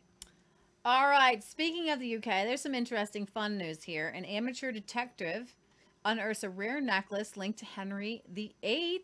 A very thrilling discovery here. You can bring up, I don't know if you've got this one, but it's fun. I will find it. Here it is. An amateur detectorist in England made clearly a not an discovery. amateur. If they found this, you're a professional now. That history experts almost did not believe. I'll believe it. A 500-year-old pendant linked to Henry VIII. He may not be Indiana Jones. There's only one way to find out. But one man in the UK has unearthed the holy grail of metal detector finds. Charlie Clark, a cafe owner, finding this 24-karat gold pendant and chain bearing the initials of King Henry VIII and Catherine of Aragon. As evidenced in The Tudors and the Broadway musical Six, Henry's first wife had a thing for gold bling. The necklace decorated with the Tudor rose and a pomegranate, Catherine's symbol. Charlie digging about a foot into the dirt to unearth the heart-shaped pendant. And that's probably a find of 10 or 100 lifetimes. I mean, to find something that you could directly trace to royalty, right? I mean, that's just amazing. According to the British Museum, nothing of this size nor importance from the Renaissance period has been found in the UK for more than a quarter of a century. Sometimes you'll hear a good sound and it's a piece of trash, but sometimes you just know. Some of the biggest archaeological finds in the world unearthed by amateur detectorists. The Derrynaflin Chalice in Ireland. It all happened very quickly, about 20 minutes. And got a signal. The gold work even then stood out remarkably well. It was beautiful. The cup from the 8th century worth upwards of $7 million. And here in the Americas, an amateur prospector bought an inexpensive metal detector from a Radio Shack, which he used to find the Boot of Cortez, the largest surviving natural gold nugget ever found in the Western Hemisphere. Get out! But back in the UK, Charlie Clark says he screamed like a schoolgirl when he found the necklace. And get this, Charlie only started metal detecting 6 months prior to this find of a lifetime. The Henry VIII and Catherine of Aragon pendant has not yet been valued, but is expected to be worth a pretty significant sum, which Charlie will have to split with the property owner of the field where he found it. That's not fair, is it? I think it's fair. Yeah. But all it takes is a Radio Shack metal detector. All right, so Oh, engraved that's on the awesome. heart-shaped pendant are the symbols of Tudor King Henry VIII and his first wife, Catherine of Aragon, who married him in 1509. And I'm sorry that they played this god-awful Broadway yeah, that was musical with terrible. a bunch of black ladies running around half naked to be to represent Catherine of Aragon. I have no idea why they would do that. Clark recalled it was just outstanding. Nobody thinks you're ever going to pull that in my lifetime, especially I can imagine in 30 lifetimes. One side features an entwined rose and pomegranate bush, and the other side shows the initials A-H and K. They were on black both and sides, white ladies, by the way. the writing T-O-V-S and I-O-R-S, which is connected to the French word toujours, that means always. The pendant reportedly dates to the year 1521. This beautiful pendant is a thrilling discovery, giving us a tangible connection to Henry VIII and Catherine of Aragon, and enriches our understanding of the royal court of that time. And, it's very interesting. How did this necklace get there? Was she? I wanna obviously know. Somebody. I wanna know. Was it stolen and lost later, or was she wearing it? And It had she was in no, a carriage? no how way. does it get? I think at that point, people die. Who knows where this was, when it got lost, what the, providence of it is. You know what I mean? I doubt very seriously she lost it. That's just my guess. Throughout history, it's more likely that it got lost through history. I don't know. You think it would stay in like a museum at that point? Somebody, There were a lot of, it you would know, have to there's a either lot of have fighting been, and things it would going have on to and either chaos. have been robbed or lost by her. That's all I was saying. Do you think so? I don't know. I would. A think lot of so. things happened between 2023 and 1521. That's what I'm saying. That's what I'm saying. That it would be. It Would it be It robbed, wouldn't though? it wouldn't have stayed within the British monarchy and all their jewels and everything. Yeah, I guess maybe. And then I would think it would have to have been robbed at some point. Okay. That's what I'm thinking. So But it- now everyone that's watching is going to go buy a metal detector. Speaking of metals, Norway finds rare earth metals that could make Europe less dependent on China. Norwegian scientists have made a discovery of rare earth metals in the country's northern region. The findings have the potential to transform the country's economy and secure its place as a major player in the global market for high tech and green technology. Furthermore, the findings could make Europe less dependent on China for critical metals. Today, China is believed to account for more than 80% of many metals that are needed for green energy, such as rare earth metals used in electric cars and wind turbines. Now, I'm actually going to get to the fact that China itself, I don't think, is actually, scooping up all the rare earth metals from their country. They're scooping them up from other countries. Africa. Yeah. So you can see that Carl Christensen, a consultant for the Bergfald Environmental Consultant, says the green shift, blah, blah, blah, blah, blah. The deposits are believed to be among the largest of their kind. And I'm trying to figure out, when I read this, what kind of metals it was. And I can't seem to figure out. Well, it just says rare earth metal. Other metals found in the seabed, magnesium, niobium, cobalt, and rare earth minerals are found in the European Commission's list of critical minerals. So I don't think they're letting you know. I don't think they want you to know what they've got, baby. Speaking of that, let's go over to Neil Oliver. And if you want to bring up... Let me read some comments here. Oh, I didn't know we were doing a jumping ahead. There's some good stuff here. Okay. All right. Let's see. Britt Baza says Catherine of Aragon was actually French, so the African women is due to the wokeism that's happening in the UK at the moment. Oh, so the dancers there. Patriot Gallery says Handmaiden stole it, then she lost it or sold it, then someone buried it to get it later. Britt Baza says Michelle, China doesn't actually have any mineral or metals, so they are obviously buying them from somewhere else. Totally agree on that there. Back over on Rumble, Wicked says some of the migrant population made up of criminals and mentally ill that their originating countries don't want to pay or deal with. I think that's back to the guy that killed the elderly lady. Totally. Agree All right. with that. So Neil Oliver has a couple really good speeches this week, but I first want to go to his talk on the green agenda, and that's one of the Twitter feeds over here. He says it's the suicidal green agenda and the abominable digital ID, and we're going to talk about this, and we're going to talk about cobalt that's coming from Africa, and these rare earth minerals and how people are being abused to use them, and we're using them right now. Cell phones, computers, all the whole nine. Actually not enough energy in it, so it takes fossil fuels. In Shanghai, where there's been a large uptake of electric cars, the city's charging points are powered by fossil fuels. The air pollution in Shanghai is on the increase as a result. Save the planet, my backside. By the time everyone wakes up, it will be too late and all the cars that work will be gone. America is sitting on 8 million cubic tons of lithium. The US actually led on the development of lithium mines until the 1990s, when they were shut down. The Greens in the US, a group well practiced in embarking upon ruinously expensive legal action, effectively bans lithium mining there. Now 80% of the world's lithium is mined in Australia, Chile and China. China controls half of the world's lithium production and 3/4 of the world's lithium battery factories.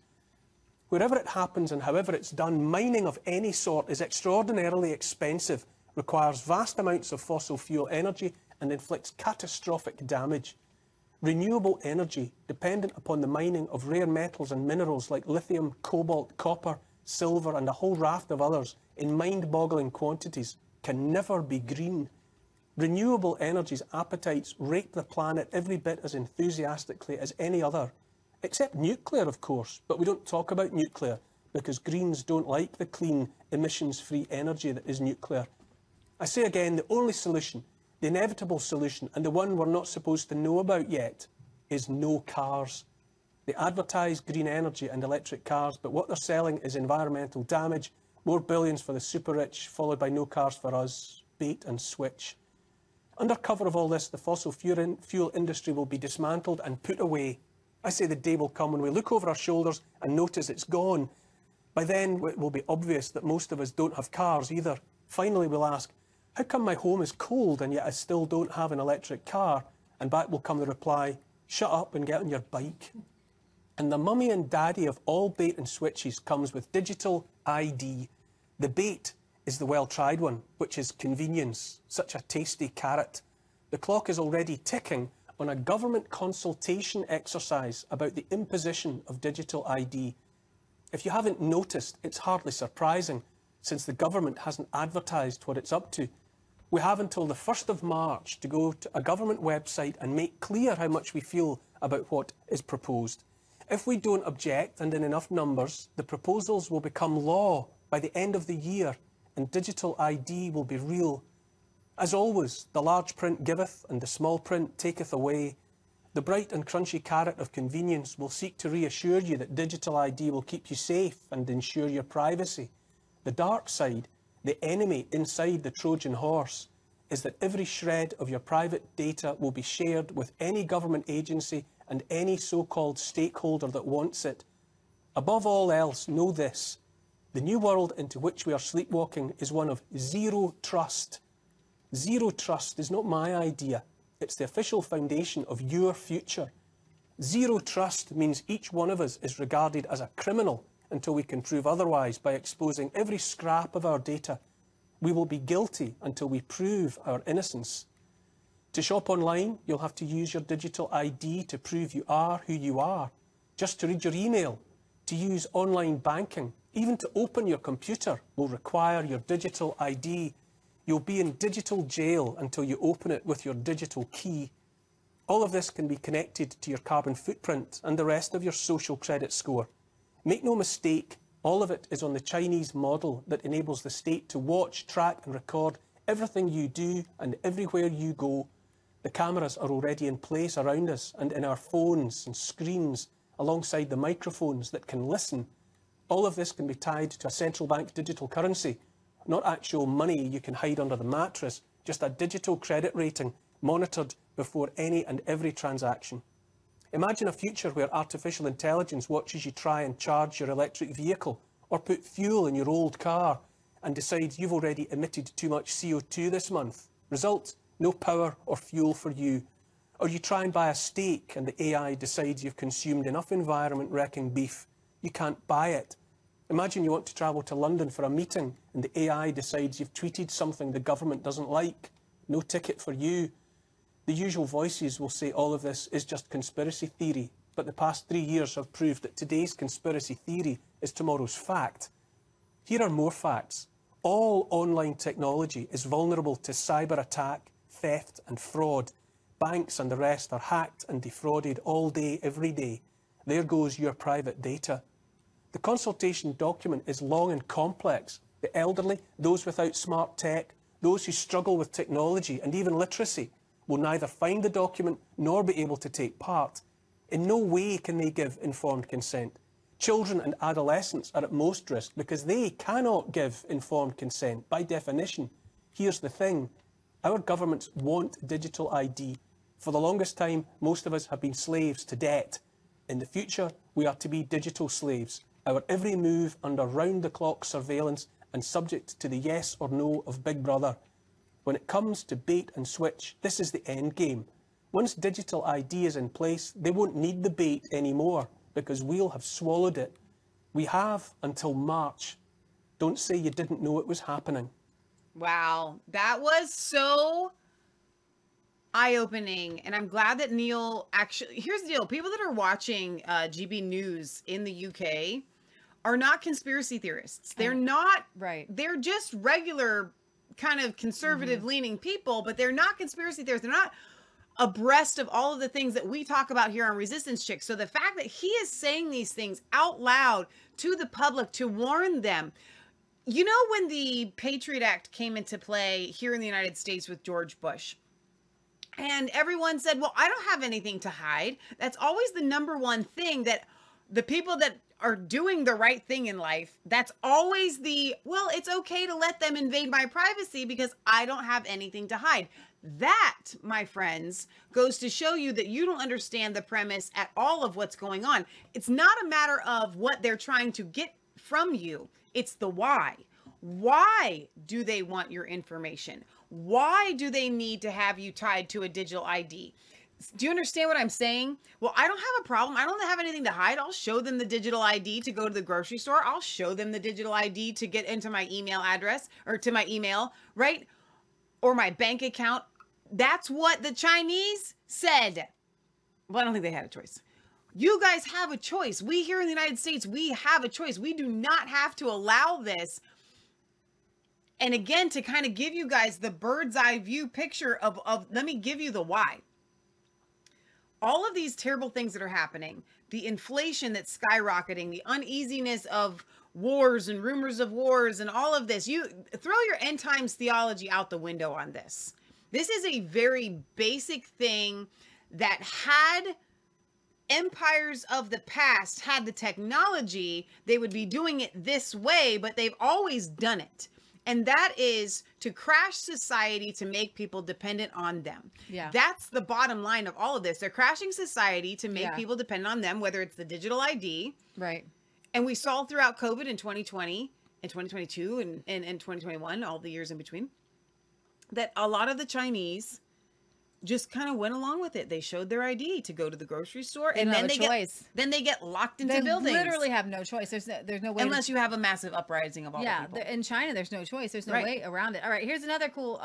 There's another interesting interview here, our clip here from GB News here with Neil talking about electric energy in cars here.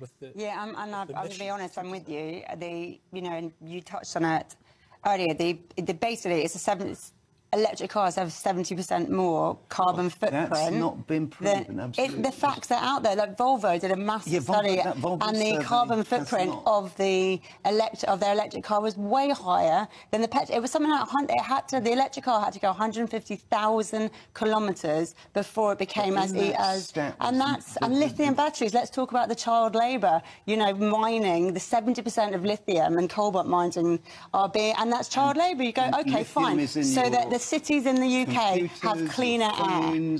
I would rather, on my conscience, know that what I'm driving as a whole, from the minute it was a conception and produced, is better for the world as a whole. Not, it's going to be more economic, environmentally friendly for petrol and diesel and pollution. I am in my hybrid car. Nick, I say it's a bait and switch. I think we're being sold it because they say it's better for the planet. And I say the reality is it's anything but. That's have whatever you want. Have a V8. Have anything you like as far as I'm. Okay, so speaking of the children, I want you to bring up the blood cobalt, the Congo's dangerous and deadly green energy mines here. I'm going to play some of this. The Democratic Republic of Congo is one of the poorest countries on Earth. But it holds the world's richest deposits of cobalt. Now the race is on to mine the metal essential to making electric car batteries. This is what people in this region are digging and dying for. It's dangerous work. The massive industrial mines, mostly Chinese-owned, are a law unto themselves. That right there tells you all you need to know. The Chinese are raping these countries, and they don't care. No. And they're getting the profit. You understand that a country's natural resources should belong to the country, not another nation? Yeah. People are dying for lack of safety. Corruption and violence are rampant. Small-scale or artisanal miners who work on the fringes of the big mines risk arrest, even death. Many are children. This report exposes the brutal cost of our green energy revolution.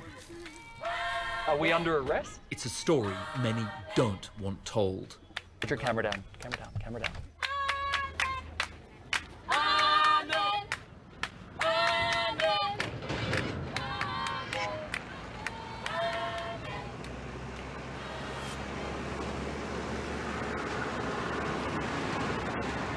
For our podcast listeners, what you're seeing is just completely dug out, raped land Look, here. it's like any other in the mine, Congo. but the raping comes from the fact 70% of the world's cobalt comes from the Congo.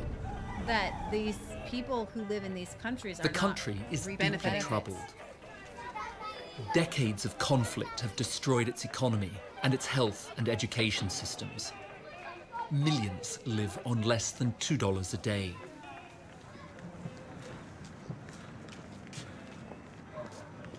You'll notice a lot of these kids are just wearing As demand for this metal has surged, giant donations Congolese have flooded into the south of the country, looking to make a buck from the boom. Some have been lucky to find jobs in the big mines.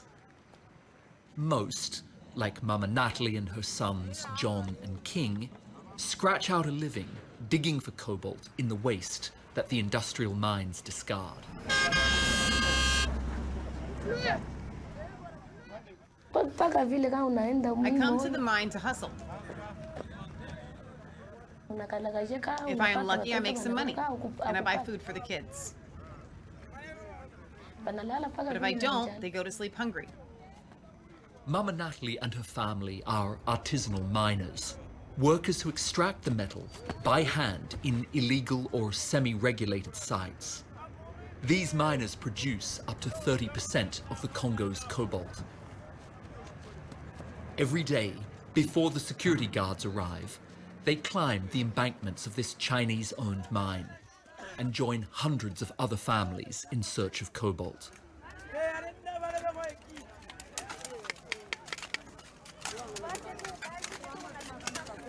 Wow. She says we collect dirt. The kids help by picking it up and washing it. They also sort through it looking for minerals. They're trespassing, so they have to work fast. Security often beat, arrest, and even shoot artisanal miners.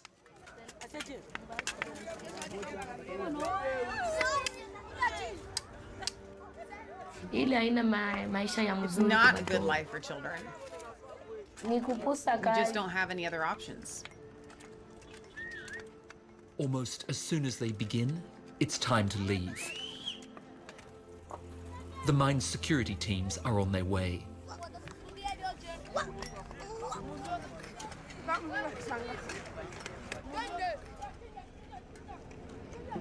King! King! King!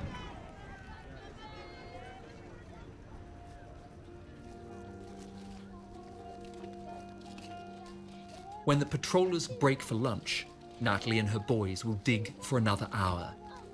If they find enough cobalt, they'll eat tonight. Wow. You can pause that. You know, and there's one more video I want you to play, a shorter one. There's no reason for this country full of natural resources. No, they should Plenty have of a booming African economy. They've got fields, they've got land. No one should be going hungry. There should be plenty of food to be planted. This is insane. This is a result of like a lack of knowledge of God for one. God has given every area in this world natural resources that should not be exploited. Okay. That's the and should word. not be used in a way that is going to, you know, rape the planet. I mean, these are limited natural resources. And quite frankly, we go through computers and cell phones like they're nothing. And every time we, get rid of another electrical component or electrical thing, who was behind the making of that? Who was behind the digging of the, there's lithium, there's cobalt, there's a lot of other natural resources. And if let's say, you know, you've heard of like fair trade coffee, right? Or fair trade chocolate, where people are paid a living, decent wage, where they are as comfortable in their lives for the comparable work that you do during a day as you are. It doesn't mean it has to be dollar for dollar. It means, do they have a nice house? Do they have clothes? Do they have food for the work that they're doing to supply the West and all these other people who are just so greedy. The word is greedy, and the slavery mentality. You have to recognize the slave owner mentality never goes away. Yeah. Okay. Unfortunately, even Elon Musk is just a giant slave owner, because with his electrical vehicles, he knows where these things are coming from for his vehicles, and he doesn't care. He blocks that out of his brain. And you can wonder, how do these slave owners do this? Well, they didn't have to see it. A lot of times they had owners who did things, and these people have thugs who will beat children, who will kill people. And the bottom line is, if the Congo and the people in the Congo were getting wealthy off of the cobalt, well, that would be probably a little bit of a different story, but they're not. Africa belongs to Africans. Africa belongs to Africans. Go ahead and play the next video, and we can move on from here. But right to the... this is the one. Yes. This is what the world's soaring demand for cobalt is doing to the Democratic Republic of Congo. Under each of these shelters are deep tunnels dug by hand. They often collapse. At the end of them are deposits of cobalt, of which Congo exported nearly $2 billion worth in 2019, and exports are growing fast. But the miners say they're being cheated. We're working very hard and digging very far to take this out, but we're getting almost nothing for it. The conditions are dangerous, but we're not paid for our level of sacrifice under the ground. And the sacrifices are great. The miners working here say when they enter the shaft, it takes them 1.5 hours to climb all the way down and then through the narrow tunnels to reach the rock face where they're cutting out the cobalt. End of their shift, it takes them even longer to climb all the way back up, and it doesn't look safe at all. There are cracks in the sides of the earth, and it's propped up with tree branches and thin timbers. People here told us 2 miners were buried alive the day before we visited. When they didn't come home from work, their wives came here to find out what happened. They're waiting for the bodies to be dug out. The week before, people told us these men died here in another collapse. As soon as the bodies and debris are removed, the miners keep digging out cobalt. Nobody here can afford to stop. There aren't any other jobs for them. This is the end of a line of about 40 men that starts deep underground. About 1/5 of Congo's cobalt is dug out like this by hand. The government's planning reforms. It says it wants to make the sector safe. One rock's taken from every batch to be crushed and tested at buying stations like this one. Most of them have been taken over by Chinese companies in recent years. The amount of cobalt is measured by this machine. All the miners we spoke to say the machines are usually rigged, as are the weighing scales. Are they taking us for fools or slaves? When we take our minerals to the Chinese, they cheat us on the quality and the weight. How can we, as Congolese, benefit from this way of working? Days spent digging out earth or rock without any cobalt aren't paid at all. These men have had better luck. They gather at the mine's edge to divide their cash. On the best days, they say they can make about $12 each, but usually it's less than half that. Much of the cobalt will go into the batteries of the world's latest electric cars. Here, it's pushed out of the pit on old bicycles. They risk it all to dig out one of the world's most sought-after minerals. Pause. But they only see a tiny fraction of its profits. Don't you think that if you're going to work your entire life for a mineral that and use an electric vehicle, you should be able to afford said electric vehicle? Yeah. And So- the world, so here's the thing, Jinx. When we hear the postulations of AOC and all these greenies, And Slave Joe owners. Biden just saying, They're just slave- buy an electric car. Just buy an slave electric owners. car. $6 a day, he said. Slave he said owners. 12 bucks on a good day, $6 on a bad day, risking their lives for $6 a day so that Joe Biden and AOC can tell you to drive an electric car. Are you kidding me? Slave owners. The Democrat Party and the left. They are the party they of are slave the owners. racists. They're the racist slave owners. I'll say it 100 times a day. They're slave owners. They're slave owners. They have a slave mentality. They do it over there. Those people doing those things. Exactly. All right. Let me read some comments here. Andorra Darling says Congo politicians, like many politicians everywhere, sell their country's citizens for bribes. Well said. Britt Baza says, Michelle, the problem with the modern world is globalization with corporate companies that are out for profit. The UK used to be mend and make, do attitude.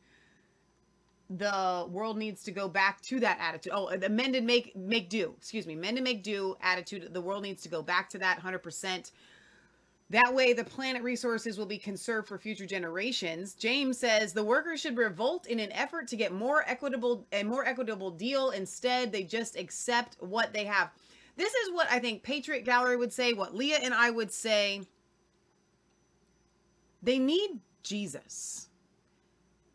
They need to know that God has given them land and resources, not to work for, not even to mine cobalt. Forget the cobalt.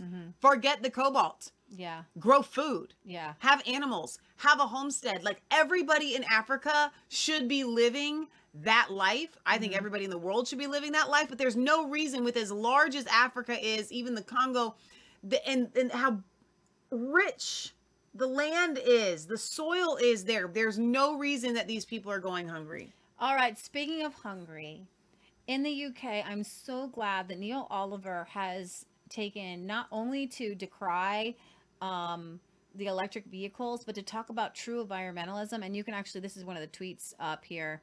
There's two of these. So I want you to play the first one, which has, it is 2 minutes long. And he has on the people, a couple people, Gareth Wynne Jones, and the People's Health Alliance in the UK here. And so we're talking about growing your own food, doing things naturally, getting back to face-to-face farmer to consumer exchanges. Yeah. And Great Britain is great for this. Your egg prices have gone through the roof. But So have ours. But the egg producers are not making more money. Especially in the UK, you guys have more per capita, I would think. Definitely per capita.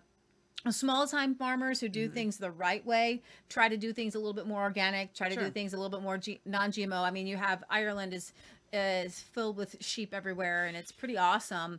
And I actually kind of, if there's one thing I envy, I totally envy, and the one thing, you know, make America great. The UK and Europe, and we definitely know that we have to separate those two. Okay, if you're in America, England is not part of Europe. You need to know. Just you need to know. All right. Even though it's the same continent, but whatever. Okay. So the UK and Europe, people will go there and who have like even celiac disease or gluten intolerance, and they can eat all the food. Sure. Like they can eat the bread. Because it's not poisoned. Because it's not poisoned. And so I appreciate that you guys appreciate better for your food. Not everybody. I know it's a vastly different situation there in each circumstance, but this is a push to get the system out. And Neil Oliver is talking about getting back to these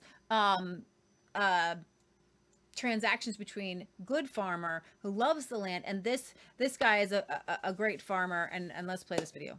Will this kind of initiative, do you think that will let people be reassured, having that more direct relationship with where the beasts are raised and how the crops are grown? Let's never forget, Neil, cheap food will come at a cost to something, you know, and cheap food's always been pushed by governments, supermarkets, you know, that they're pushing people. We are here to watch after our animals and, you know, the health of our soil and the environment and wildlife. And it's not easy, you know, to balance all these things and produce something that's affordable for people. So when I go back to that cost, yes, it does come at a cost to the environment, to sometimes to the animals, and sometimes, you know, to the soil and the fertility of the land going forward. So we all have to re-educate ourselves on how we shop, how we eat, and, you know, seasonality is a massive thing. You know, you're a Celt like me, you know, from the tops of Scotland. You wouldn't have avocados and tomatoes in December up there a few years ago. You know, we're shipping foods from all parts of the world.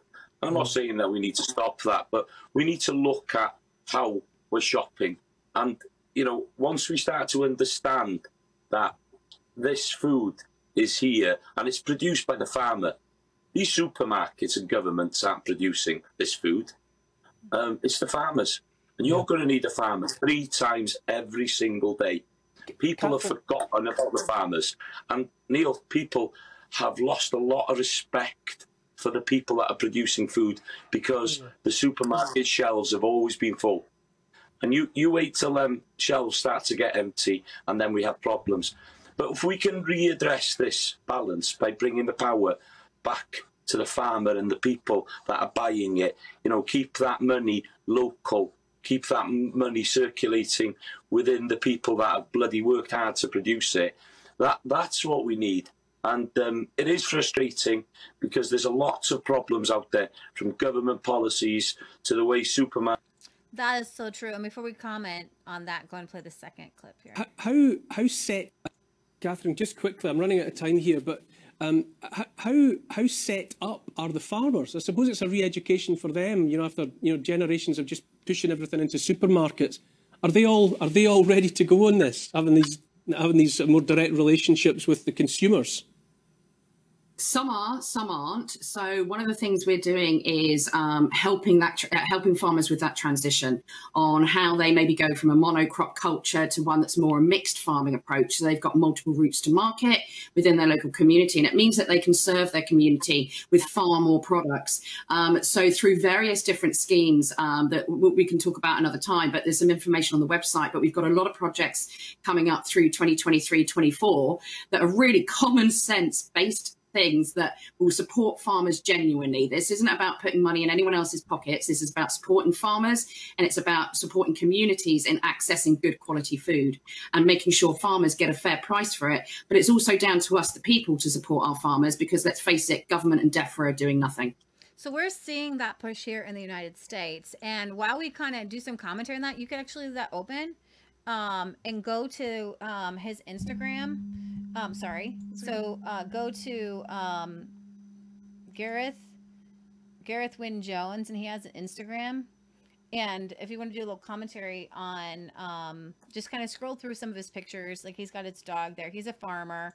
And oh my gosh, what is that? Are those wild ponies? Yeah.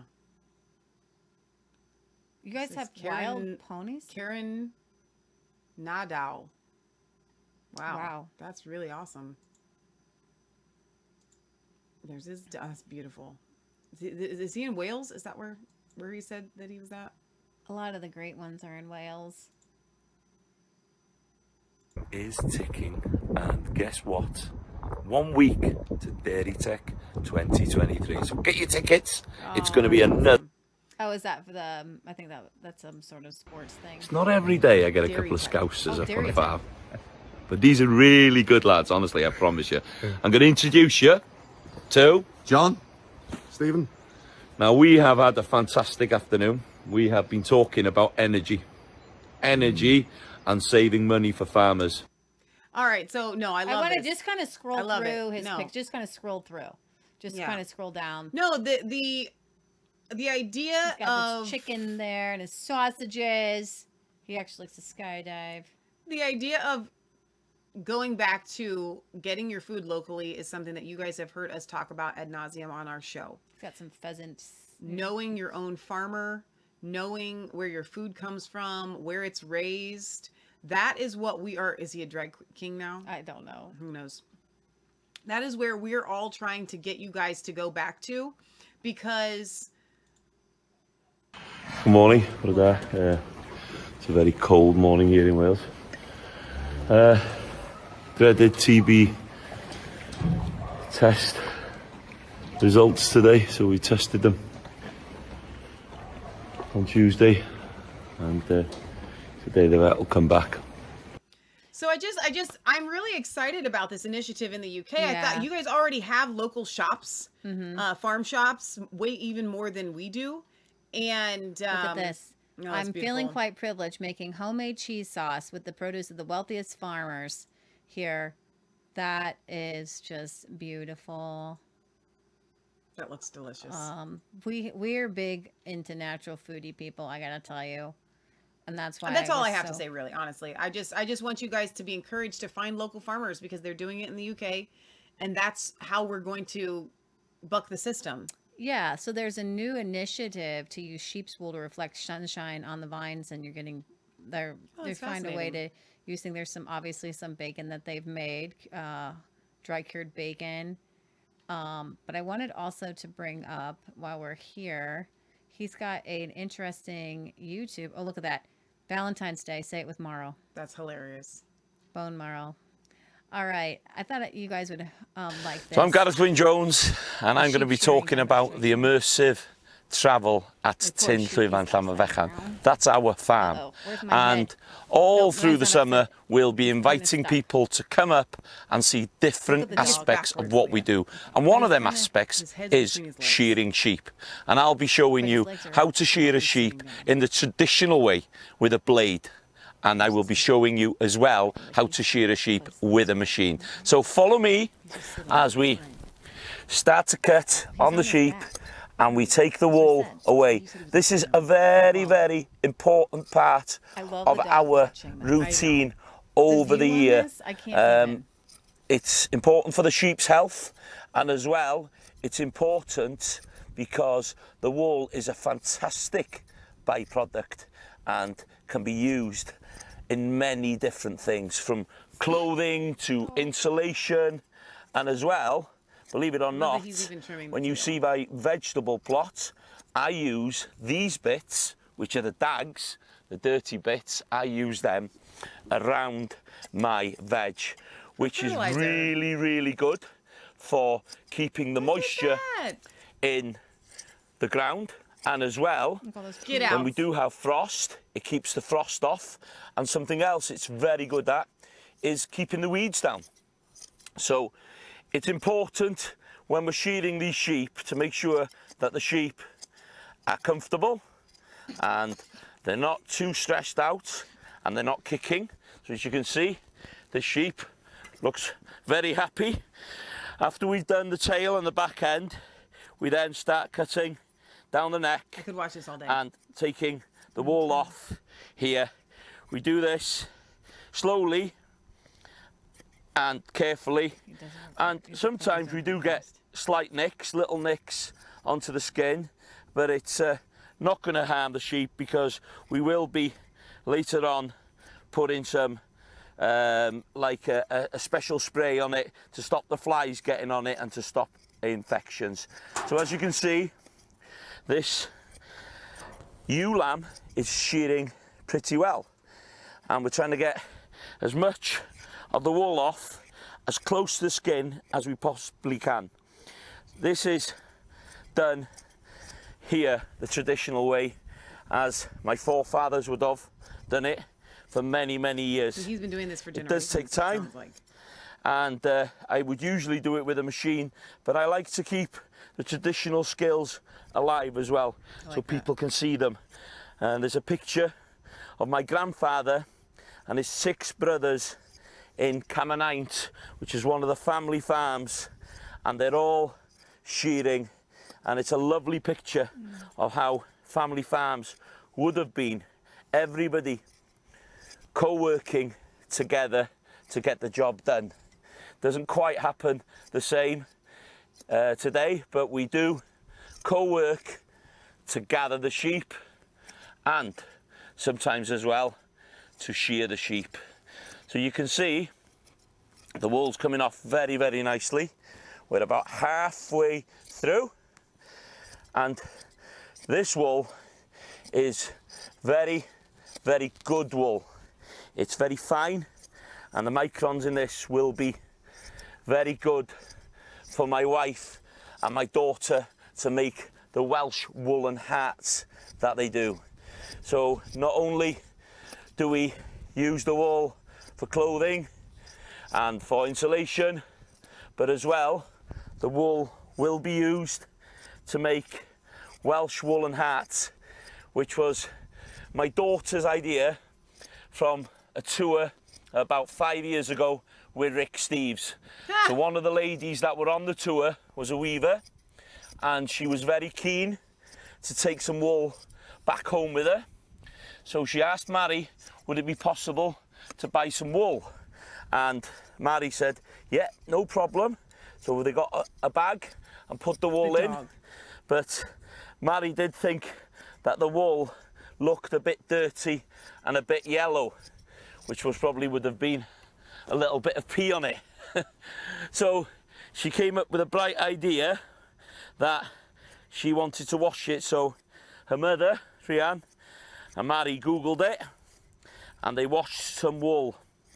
And then Mary had a felting kit for Christmas, and that felting kit, she'd used it to make a reindeer, but she didn't have quite enough felt to finish the reindeer.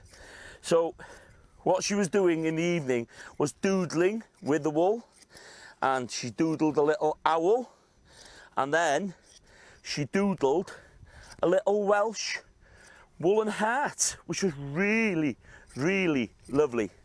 And Leah, we can't believe it or not, she gave it to me. Just let me finish. And not only am I He's almost done. renowned for my farming skills, but I'm renowned for my social media skills as well. So I'm known as a tweeting farmer, amongst other things. And what I did was I tweeted a picture of this beautiful woolen hat that my daughter had made, and off it went into the social media world. And within 5 minutes, I had a phone call of a guy called Jim Jones. And Jim Jones is the head of Go North Wales, or North Wales Tourism Group, which do a lot of fantastic work to promote North Wales, its tourism and its businesses. So Jim phones and he says, wow, I love these Welsh woolen hats. Is there any chance that I can have some? Well, I said, there's nothing to do with me. It's my daughter that's making them. So I gave the phone over to Mary, and I said, Mary, there's a guy on the phone wants to ask about the Welsh woolen hats. So Jim was talking to Mary, and they were going, whatever. And Mary was going, yes, Jim, yes, Jim, yes, Jim. And then Mary puts the phone down. And I said, Mary, what did Jim have to say? Well, Jim is going to Japan in a couple of weeks, and Jim wants 30 Welsh woolen hats. Can you believe it? So in the next 3 weeks, they had to make 30 Welsh woolen hats to go out to Japan. And they were an absolute roaring success out there, and everybody loved them. We had pictures back from my little kitty and all kinds of Japanese people that are in business, and very, very important people that Jim had met on his journey out in Japan. And since that So a time, Welsh woolen hat is going to be you a felted hat, so it's not going to be... After I finish the story, I finish shearing the sheep. So come along to Tyn Llwyfan to have a piece of this amazing immersive travel, to see us shear these sheep, to see us sheepdog demonstration, to come and visit our Celtic hill fort. So come along. I finish shearing and That's a felting. So woolen it's hat. yeah. I cannot believe it. Actually show the hat. So The it's Welsh- a felted hat, so they didn't have to sit there and knit 30 hats. Right. Okay, all right. I felt like with all the news You stories, felt? I felt like with all the news stories that I had today, I just wanted to chuck those because you know what? In the scheme of things in the world, that's so much more important. That's what I want you guys to take away from our world news show, that people around the world are actually doing great things, and we can do great things, and we should encourage and spend our efforts really pushing forward these natural arts of things. All right, so I do have two or three more stories before we say goodbye, and I'm going to come back to Neil Oliver, but I do have a short story for you. If you bring up the Canadian Parliament, Tucker Carlson did an interview with a Canadian guy, and he said, you know, what are we doing trying to help Ukraine's borders when, you know, Justin Trudeau is a tyrant and we're not, you know, helping Canadians? Well, the Canadian Parliament had a vote on whether to condemn Tucker Carlson for his outrageous comments. I just found this, like, here's the woke, they can't get a joke. Speaker, after consultation with the parties in the House, if you seek it, I believe you will find unanimous consent for the following motion. That given the rise of far-right and associated violent extremism led to the attempted insurrection in the United States, the House condemns recent comments made by Fox News personality Tucker Carlson, in which he suggests U.S. armed forces liberate Canada from the current Prime Minister. All those opposed to the honourable member moving the motion will please say nay. Nay, I'm afraid we don't have unanimous consent. By the way, it failed, and we don't want to be too picayune or anything, but we did not suggest the armed forces liberate Canada. You're flattering yourself, Canadian Member of Parliament. We wouldn't need the armed forces. A couple of your college roommates just round up the sled dogs and you wouldn't be able to move. Mr. Speaker, there you go. Speaker, after so funny. Oh my gosh. All right.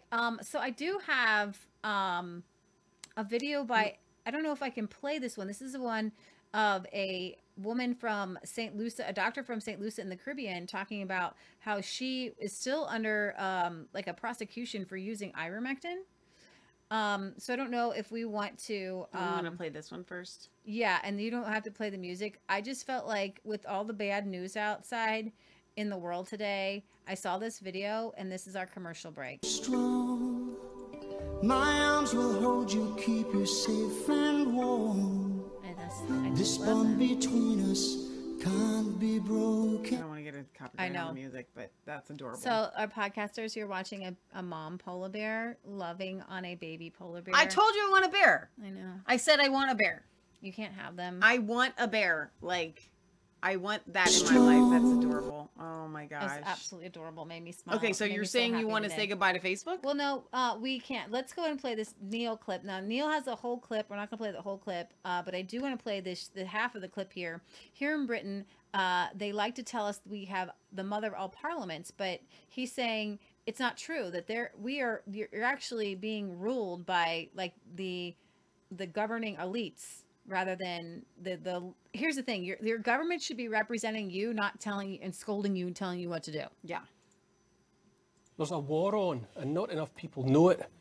I'm not talking about the Third World War warming up nicely between Russia and the West over the weeping sore that is Ukraine, but the silent war waged by Parliament against we the people. It's not just between us Brits and our Parliament. Similar wars are being waged elsewhere in the West by governments against those they seek to govern, or rather to dominate. But the war being waged here against us in these islands may be the most important. Here in Britain, they like to tell us we have the mother of parliaments. It's hardly true, but it's a good line for the tourists. But if our Parliament wins this war, it will have consequences for the whole of the West and the whole of the world. Those aware of the silent war know it's been going on for many years. Some learned souls will tell you it's been the stuff of decades, if not centuries, passed between generations of politicians and others. The strategic objective is total control of the people. This is being achieved not by bullets and bombs, but by stealth, sleight of hand, and the misuse of legislation. Those in pursuit of centralised power, of a one-world government, hate, and with every fibre of their being, sovereign nation-states. That said, they reserve a special loathing for national constitutions that define the rights of people in perpetuity. Total control of the sort the state has in mind requires the hoodwinking of the people into thinking Parliament is the highest power in the land, that they tell us what to do.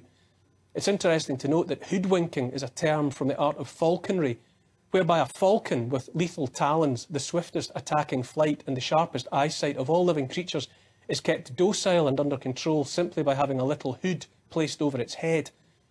I called it a silent war, and I mean it. Do you hear the dissenting voices? Can you hear the rage? No. That's because you're not meant to. For those involved, it feels like most people in the country are behind soundproof glass. No matter how loud the drumming with fists on that glass, too many carry on regardless. It feels like a bad dream in which disaster is looming in the form of a giant wave or a wall of flame, and yet no one hears the alarm being raised. Now we're in the end game of this war, and fortunately for us, right in the closing stages, over these last 2 years or so, Parliament and those who would control our Parliament finally overplayed their hand, and by the high-handed application of disastrous and draconian policies inadvertently woke too many people up to the ruse that's being played on them. It's as though after all those years of distance run, the last bunch handed the baton of the relay race for the sprint to the finish line have proven to be the clumsiest clowns, tripping over their own feet. So much power seized so quickly went to their heads. But for all that, we have to concede that they tried their damnedest to get over the line, and they're definitely still trying. For these last 2 or 3 years, the underdogs caught up in the silent war have literally been silenced, forced to shut up. I've always considered myself to be about as mild-mannered as they come, obedient to rules, respectful of authority. If you told me a few years ago that I'd be censored here in the UK for asking questions, I'd have scoffed. But here we are, and here I am, like so many others, increasingly subject to censorship online. Too many broadcasters and journalists in this country, those inclined to speak up about blatant wrongs by authority, have simply been silenced, and far too many have been willingly and enthusiastically complicit in the slavish transmission of Parliament's message and the suppression of contrary views. And yet, 3 years later, and all manner of silenced views, those that were called misinformation or ridiculed as conspiracy theory have been proven correct after all. Scientists, doctors and other health professionals, a handful of journalists, people from all walks of life had their reputations trashed, their livelihoods destroyed, and yet they were right all along. But still the censorship and silencing goes on. Bill Gates, the self-appointed Lord God Almighty of science and vaccines, has himself come out and admitted the so-called vaccines he pushed on everyone don't work as advertised. But if I quote him on some online channels, that content comes down. The so-called vaccines are being withdrawn for the under 50s, and yet to ask why, when those products are still described only as safe and effective, is to invite yet more silencing. Last week we learned, like it was any kind of surprise, that the government had deployed spies and sneaks to record dissenting voices and seek to have their voices silenced. Among them, the 77th Brigade, a PSYOPs unit of the British Army that uses social media to help the government control the narrative and push its propaganda. MP Tobias Ellwood, chairman of the Defence Select Committee, and in my opinion a spy master and warmonger, is the brigade's lieutenant colonel. Around the world it's the same. Outspoken Canadian psychologist Dr. Jordan Peterson has been threatened with the removal of his licence to practice unless he submits to, quote, social media re-education. In other words, stop saying what you're saying or there will be consequences. Wow. You know, and I know that it's not just Leah and I with our channel Resistance Chicks and the voice that we have. You guys are being silenced just on regular social media platforms for making regular posts because the word, and I've said this before on the show and this bears repeating because our show is centered around God. That's a biblical worldview that Leah and I take. They have to silence you because when you speak and when you say something and when you make a public declaration, no matter who sees it, you are actually putting a spiritual force out into the world that is an affront to their demonic, tyrannical takeover. That's why it's important to never allow yourself to be silenced. Even if they come after you and they try to take you down, then go somewhere else and say it, right? Do not allow yourself to be pushed into a corner and to be beaten down and shut up. Yeah. Because that's when they win. It doesn't matter who hears you. It matters who says it. And I go back to, we were at the Banners for Freedom revival over the 4th of July, which we may be doing something over the 4th of July in Cincinnati with them. We shall see. Lee doesn't know anything about that yet, but you guys can mentally put that on your docket. But Marty Grisham down there said something really important. He was like, the office of the prophet isn't just to predict the future. It's to actually speak something out into being. And that's what we have to do when we stand up against these guys and say it. Yeah. All right, so we had I have one more video I wanted to share about a doctor who in the Caribbean was treating with ivermectin. But we're going to say goodbye to Facebook in a minute. In a minute, yeah. Yeah, but we want to do our thing. Those of you watching on Facebook, I'm going to go ahead and drop the link for Rumble in the chat. All you have to do is click on it. We pulled our winners for the Old School Survival Boot Camp. Have they been notified yet? We did, and I don't know. I sent the email to Tara with their information, so she should be contacting them, but I will contact them directly just to make sure and follow up, and then I'm going to send the promo code to everyone who did not get a chance. But our viewers can use it too. Our viewers can use it. Yes, absolutely. If you use promo code Resistance Chicks, you can save $12 off a 3-day pass. Promo code Resistance Chicks. Go to oldschoolsurvivalbootcamp.com. The link is in the description of the video today. It's everywhere. It's on our website, resistancechicks.com. If you like that, I made that special. I'm really proud of that, actually. I think it's really fun.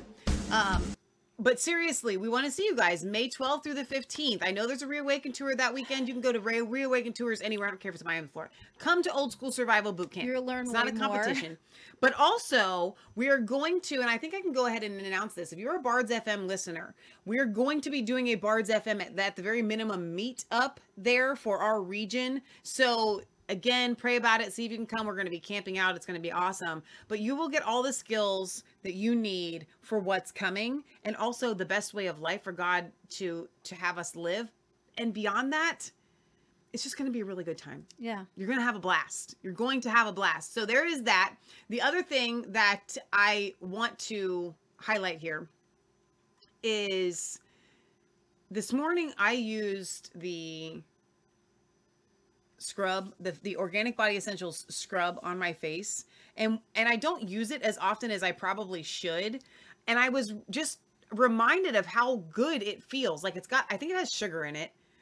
There's some sort of exfoliant, and then when you're done washing your face, it's like I don't even need a moisturizer after this. Like awesome. It feels so good on my face.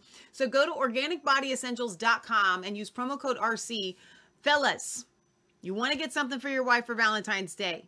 You have a very short window to do it, but you can still probably do this. Go to organicbodyessentials.com and get your wife the Flawless Face Serum and tell her she is so beautiful right now. As you're looking at her, you want to make sure that that is preserved by using the Flawless Face Serum. It's my hands down favorite product next to the CBD tincture that I've been using on my hip. And she really enjoy the facial scrub and the facial mask. It's like a day at the spa. So you use the mask, the scrub, and then the serum, and it's just like boom. So it's so awesome. good. Now also, so My Pillow has a new pillow 2.0. What? I know. And it is intended to be climate controlling, kind of. Like I think it has a fabric in it that helps with cooling. So they're literally calling it the My Pillow 2.0. There it is. Oh, you have to bring it up. Let them show All her. right, you Ooh, want... that looks nice. Buy one, get one free right now on the My Pillow 2.0. So you can go to mypillow.com/RC. I'm going to take you guys there right now. We're going to look at this together. I have not gotten this pillow. Okay. I can't you have to play the ad. Play Mike's ad. I can't tell you. But they're buy one, get one. So they're kind of expensive, but they're buy one, get one. Okay. You want me to play this right here? Well, is this an ad? Welcome to the My Pillow 2.0 commercial. This is awesome. I love Mike so much. Miss Makeup. Well, you look good. He's really like that in real life. What's the mustache? No idea. Tell me he doesn't wear And no way. You're sleeping even better. We've got the best pillow ever. My Pillow 2.0. He's a great name for a product. Good. Cut. We got it. Welcome Where's to the the commercial? set of the My Pillow 2.0, the most amazing pillow in history. That new technology is still the My Pillow's patented fill, but now we have new technology we didn't have back when I invented My Pillow that's going to help you sleep. It's absolutely amazing, and you're the first ones that can check it out. Go to mypillow.com, use the promo code on your screen, and we brought back the buy one, get one free. Okay. Y'all need to go get that My Pillow. Now, let me tell you what I can see right off the bat. The outer layer of this pillow is the same cover that's on my mattress cover that I have. It's textured and it's really, really soft. There's something about it. It's just nice. And it comes through when you're sleeping on it. So I like that they've used that. Brand new temperature regulating technology keeps you comfortable throughout the night. Available in 4 loft levels, a 10-year warranty. So they do this, like, they tell you, some people like it thinner and some people like smaller. And like I tend to like it in between.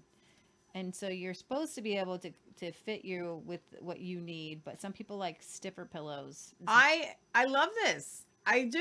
So wait a minute. So you can choose your, okay, so there's your size, and then you got to choose a size. So let's say small, queen, whatever. And then I like the least firm. That's just me. But y'all need to do what you think is best for you. Okay. So I just noticed that it came up in the email and I was like, what do you mean My Pillow 2.0? 2.0. So mypillow.com/RC, promo code RC, and that'll get you the buy one, get one free deal. There's 2 videos, one from a doctor from the Caribbean and one from Dr. Chetty about the toxins and COVID in your bowels and kind of proving Dr. Artist right about toxins. Okay. So, all right. If you guys are watching on Facebook, I'm going to put the link one more time in the chat. You have no excuse not to come over. You guys want to hear this. Rumble.com/RC.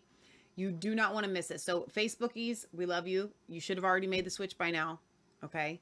You're leaving right now. I should be watching the numbers drop as I speak. The numbers on Rumble going up. And the numbers on Rumble going up, because you're not going to want to miss this. All right. Facebookies. Adios. All right. So bring up Dr. Chetty, and he says, what did we find in the poop? This is fascinating to me. Hang on. Dr. Chetty from South Africa. Okay. Yes, he's going to tell us about bacteria and toxins. India. He is from India, but he is Indian in South Africa. Nuh-uh. Yeah. It was found in sewage.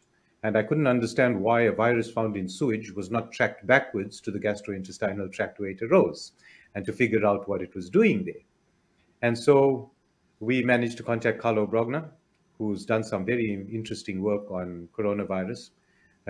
What he basically discovered with looking at stool samples was that the virus was replicating somehow in these stool samples, and the stools had toxins, protein-based toxins in them. He found with incubation of the supernatant of this sample on fresh, uninfected stool that the viral titer rose exponentially, and so the toxins as well. And so he proved bacteriophage activity, that this virus has the ability to infect the bacteria of your gut. And he found toxicities there, toxin-like peptides, which were akin to many different kinds of snake venoms, sea snail poisons, starfish poisons.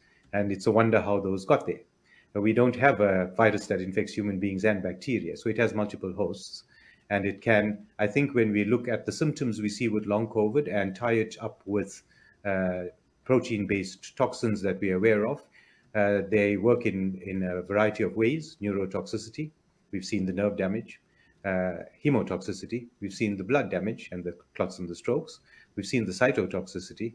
And so that ties in very well with this little virus that can do this broad range of things. It seems to recruit the bacteria in your gut to help it do that in a small percentage of patients.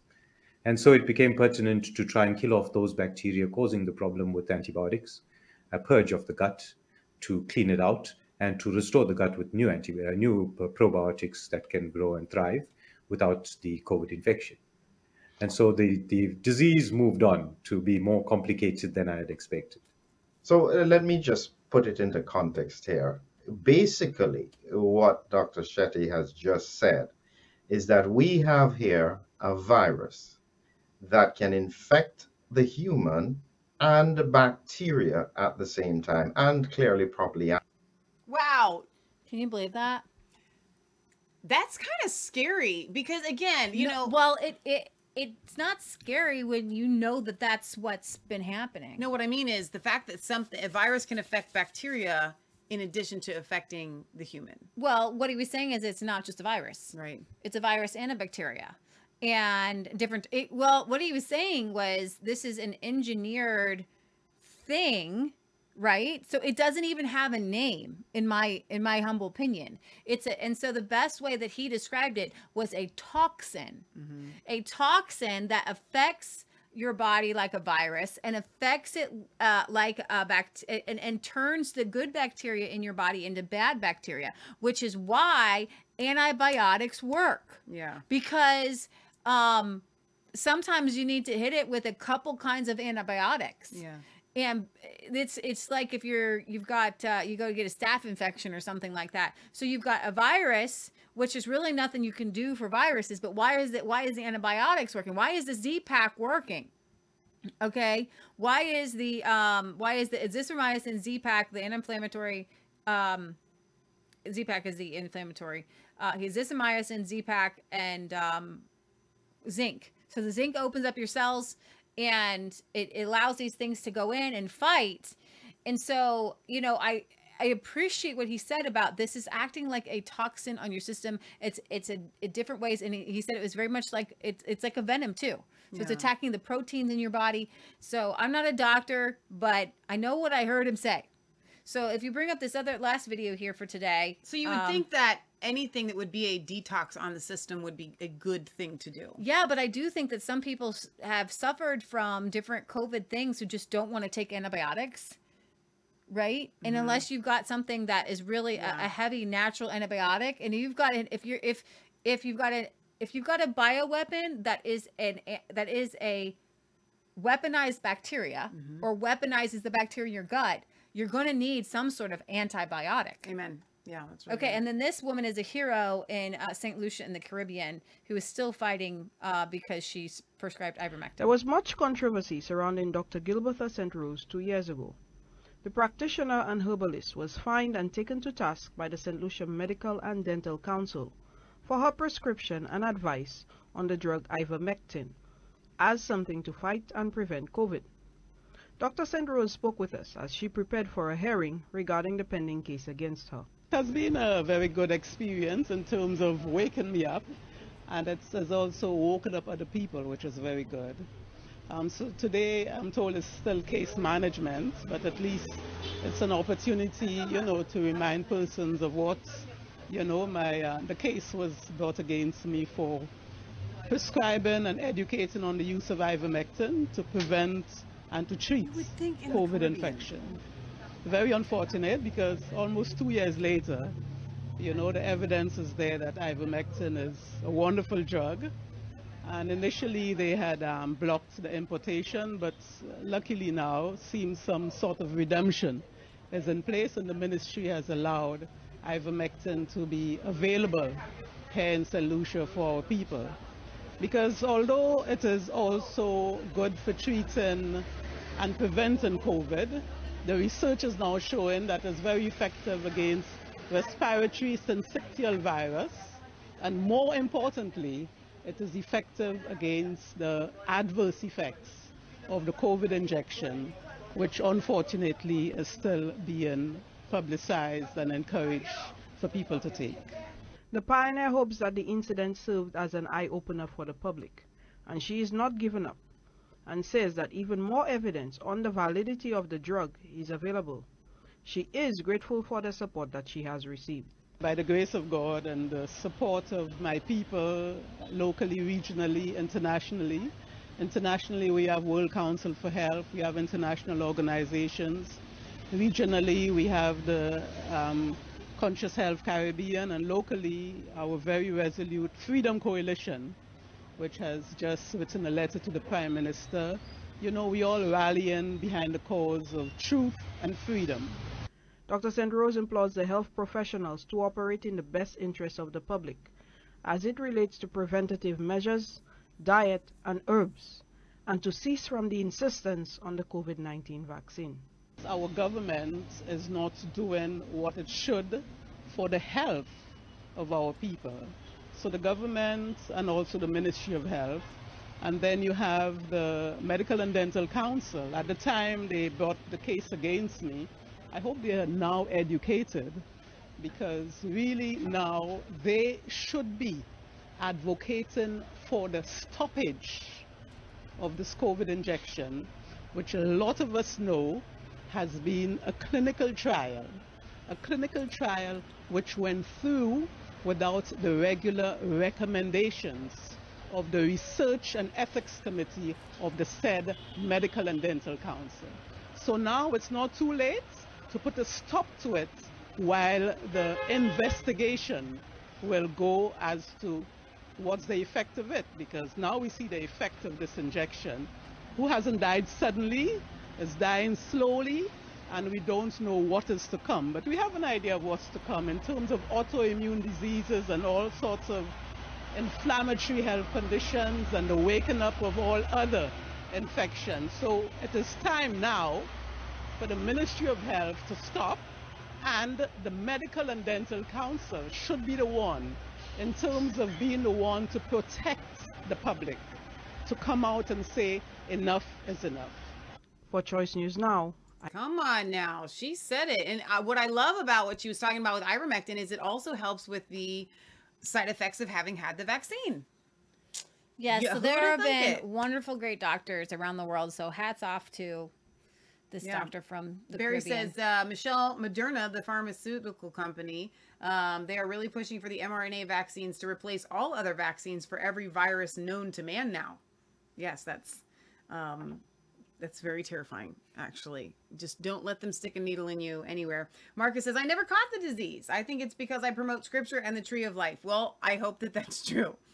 Honestly, there's a whole host of things. The Bible says you will eat any deadly thing and it won't harm you. No disease will come near you, and so on and so forth. But we live in a fallen world, and so people are going to get sick, and we have to have answers like ivermectin for those that aren't able to touch that tree of life. We have to have answers for them. So, but I do agree with you 100% that always, above all else, we go to God first.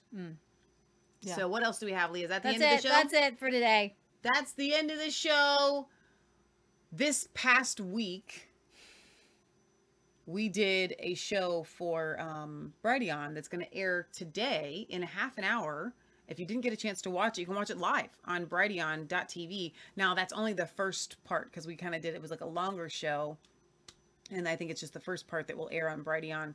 But I'm really excited about this. We're going to air it for 2 weeks. This will be, first half will be today, and then the next half will be next Sunday. But you don't have to wait for that. You can watch the entire thing on all of our channels. But Leah, tell people a little bit about why we decided to delve into the Sabbath. Well, it's something that's been on my heart. I know a lot of you, it's on your heart, and you send us a lot of interesting letters, which are great. Was there a letter we were supposed to read before we go? We can. Okay. If you want to. Mail call real quick here. And I think it's important for us as we come together as Christians and as conservatives to honor one another and our choices, and to know that whether you keep the Sabbath on Saturday or you keep the Sabbath on Sunday, or whether you are neutral on keeping a day, then you need to understand where other people are coming from and the scriptures behind it, and then allow every person to make their own choice, because this is not an essential. This is one of those things where if God has called you to keep a day, then you should keep it. And we all, and if you know somebody who is maybe leaning more towards like being a Sabbath keeper, don't make them stop because their conscience is leading them down that road. So either way, it's important for all of us to be led by the Holy Spirit. And so I thought, you know what, let's just go to the Bible on this. And we just brought up scriptures. We told you where we stand on it. And so we got a cool letter. Oh, and Patriot Gallery has done some really good shows this week. As a matter of fact, I haven't even had a chance to watch the last one. I listened to one today. You guys are going to love how Patriot Gallery does her videos, because she brings in videos from Catherine Austin Fitts and Mike Adams and Amanda Grace and Deborah. What's her name? I don't know. Midnight Car with Deborah. Yeah. So she brings in a lot of different videos. She'll bring in some from Bo Pony, and she puts it together they're like meals. And so I encourage you guys to go to Resistance Chicks Church, or they're just on all of our other platforms as well. I think she got a strike on Resistance Chicks Church. It was actually on my YouTube, one of my channels here. Let me read a couple comments really before we go. Jack says that sheep looks weird from the start. Oh, back to the sheep shearing. Wicked Psych says Mass Faith 3. That's why you need to know what farm it comes from. Lots of farmers markets are springing up that sell auction food. The patrons just think it's better because it's called a farmer's market. Yeah. Very well said. If you shop at a farmer's market, ask the seller where the farm is and how it is grown. Mm-hmm. Well said. Patriot Gallery says there's mineral salt, not sugar, in the thing. Thank you for looking that up on the Organic Body Essentials. Up True Breed says Gates is a piece of work. I will paraphrase that there, and I would agree with you on that. Yeah, we've been to Wicked Psych. We've been to farmers markets where, oh my gosh, this is just from an auction, not from a local farm. But yeah, exactly. All right, Barry says, Michelle, the Sabbath needs to be kept as a day of rest and recuperation for everyone's mental and bodily health. And Barry's not even a Christian yet. So 100% yet on that. Everybody needs to take a rest. It's good for you. Barry gets to live on that beautiful island of Wales, by the way. I know. I know. I'm so jealous. All right. So this is from Catherine in Chillicothe, Ohio. Leah and Michelle, hello, beautiful ladies. My name is Catherine, and I too am here in Ohio, basically the Chillicothe area, but not the city. We live on a 5-acre small farm. Several years ago, the Lord pressed upon us to go back to the old ways. I really don't like to refer to it as old ways because honestly, it is just how He made and wanted us to live. That's God. I've had it on my heart for a while to write you girls, but as humans, we get good at talking ourselves out of some things, you know? But praise the Lord, the thing that changed my mind was your Christmas special. Everybody loved that. I'm so glad that you guys really enjoyed that. The one where you were telling your reasons for celebrating it. That was a blessing to me. Thank you. I'm going to start out by saying, I'm sorry this is a book instead of a letter, LOL. So I hope you will indulge me, but I want to make sure I explain some things properly. In 2018 or thereabouts, there was a burning question in me about Christmas, and as some of my background. Do you want to tell the whole story? Maybe you don't. There's more about there. I think there's some more things. I can skip ahead. Yeah, because it's a little bit personal with people who they were giving her a hard time because she was like, I'm not really sure, not feeling it on the Christmas thing, kind of having some convictions about it. Yeah. And honestly, at the end of the letter, she doesn't really even say one way or the other whether our video swayed her. I don't think it did, but she was just glad to hear another side of it all. And so, yeah, because it is a long letter, and that's kind of the. Maybe start here. Okay. I won't go into all the details because it was a very hard time and it's the past, and something wonderful actually came out of all that. First off, I was not crazy. And second, the Lord was speaking to me personally, and I do know his voice, which I feel so honored and humbled. A hillbilly girl who grew up a tomboy, rebel, is loved so much by God, he wanted to lead me and talk to me. Third, and most hardest, is learning the Lord leads each one of us, walks with each one of us personally, which is amazing. Oh, that's not the hard thing. The hardest thing was choosing to, no matter what friends or family thought or said about her not celebrating Christmas, to follow him only. I know that shouldn't have been the hard thing, and following him isn't hard. He doesn't have us do anything he doesn't equip us for. The hard part is standing your ground while everyone you love comes against you. Praise God. He is good to stand with us shoulder to shoulder. I knew he didn't want me to have a tree, and I didn't know it was about celebrating Christmas. It was more about having a tree in her house. And the Lord has blessed me with wisdom or personality, not sure what to call it, that when I wasn't saved and walking with him, I've always been a person that if I like someone or have to work with someone that does things I don't agree with or believe in, not sure how to word that part, I just tell you how I feel about the issues, but that it wasn't my business or shouldn't let anything affect my feelings of that person as a whole. Now I'm the same. The Lord has just shown me each of our walks is unique with him. I'm not saying not to point out sin, but with my experience around the traditional church, man has put sin into levels, you know, like you can't smoke cigarettes, but it's okay to cheat on your taxes, or you can be a glutton and lazy, but don't wear a skirt too short. Praise the Lord. He has shown me sin is sin, period. I just like he has worked on me, and I no longer put a title on truth. The truth is just the truth. Man has made or called it ugly, unpleasant, hard, etc. When it's not any of those things, it's just the truth. The Lord wants us to worship him in spirit and in truth.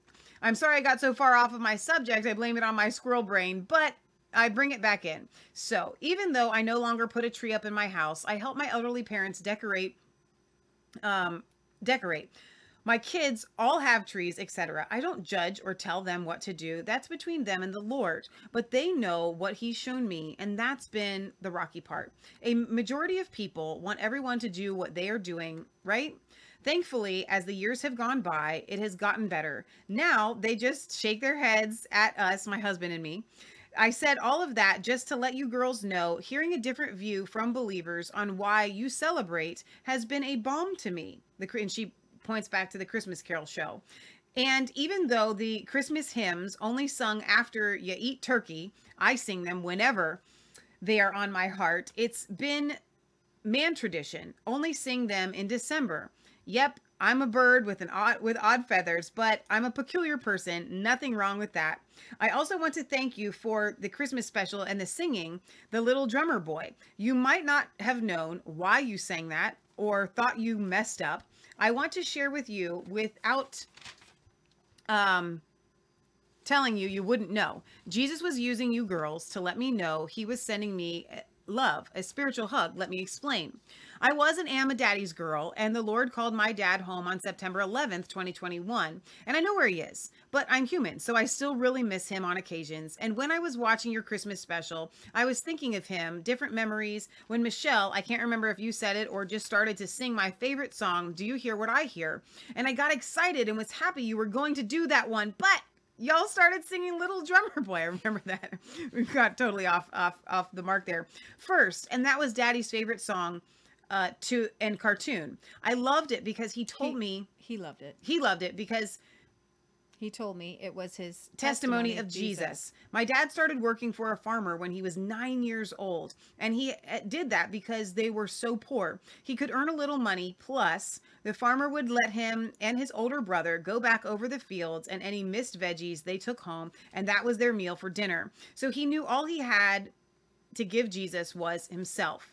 So there you girls, through you girls, the Lord let me know both those songs were for me. I also know that all of us sometimes need to hear how we've been used. And also sometimes the best times he uses us is when we don't even know it. Well, half of a notebook should be good for now. And all of that basically to tell you girls, keep doing what you're doing. I know there's plenty of people on the internet, social media, etc., saying the same thing to you, but I want to be someone who lets you know there is a group of us out there that don't do the quote normal tech stuff. So we have old school ways, hence my chicken scratch letter, LOL. And we watch and are blessed by you. I pray for you girls for your safety, and the blessings of the Lord will be in your lives. Now may the God of peace himself sanctify you completely. May your whole spirit, soul, body, and body be preserved blameless at the coming of our Lord Jesus Christ. He who calls is faithful and will do it. Amen. All my love and prayers from Chillicothe, Ohio. Catherine.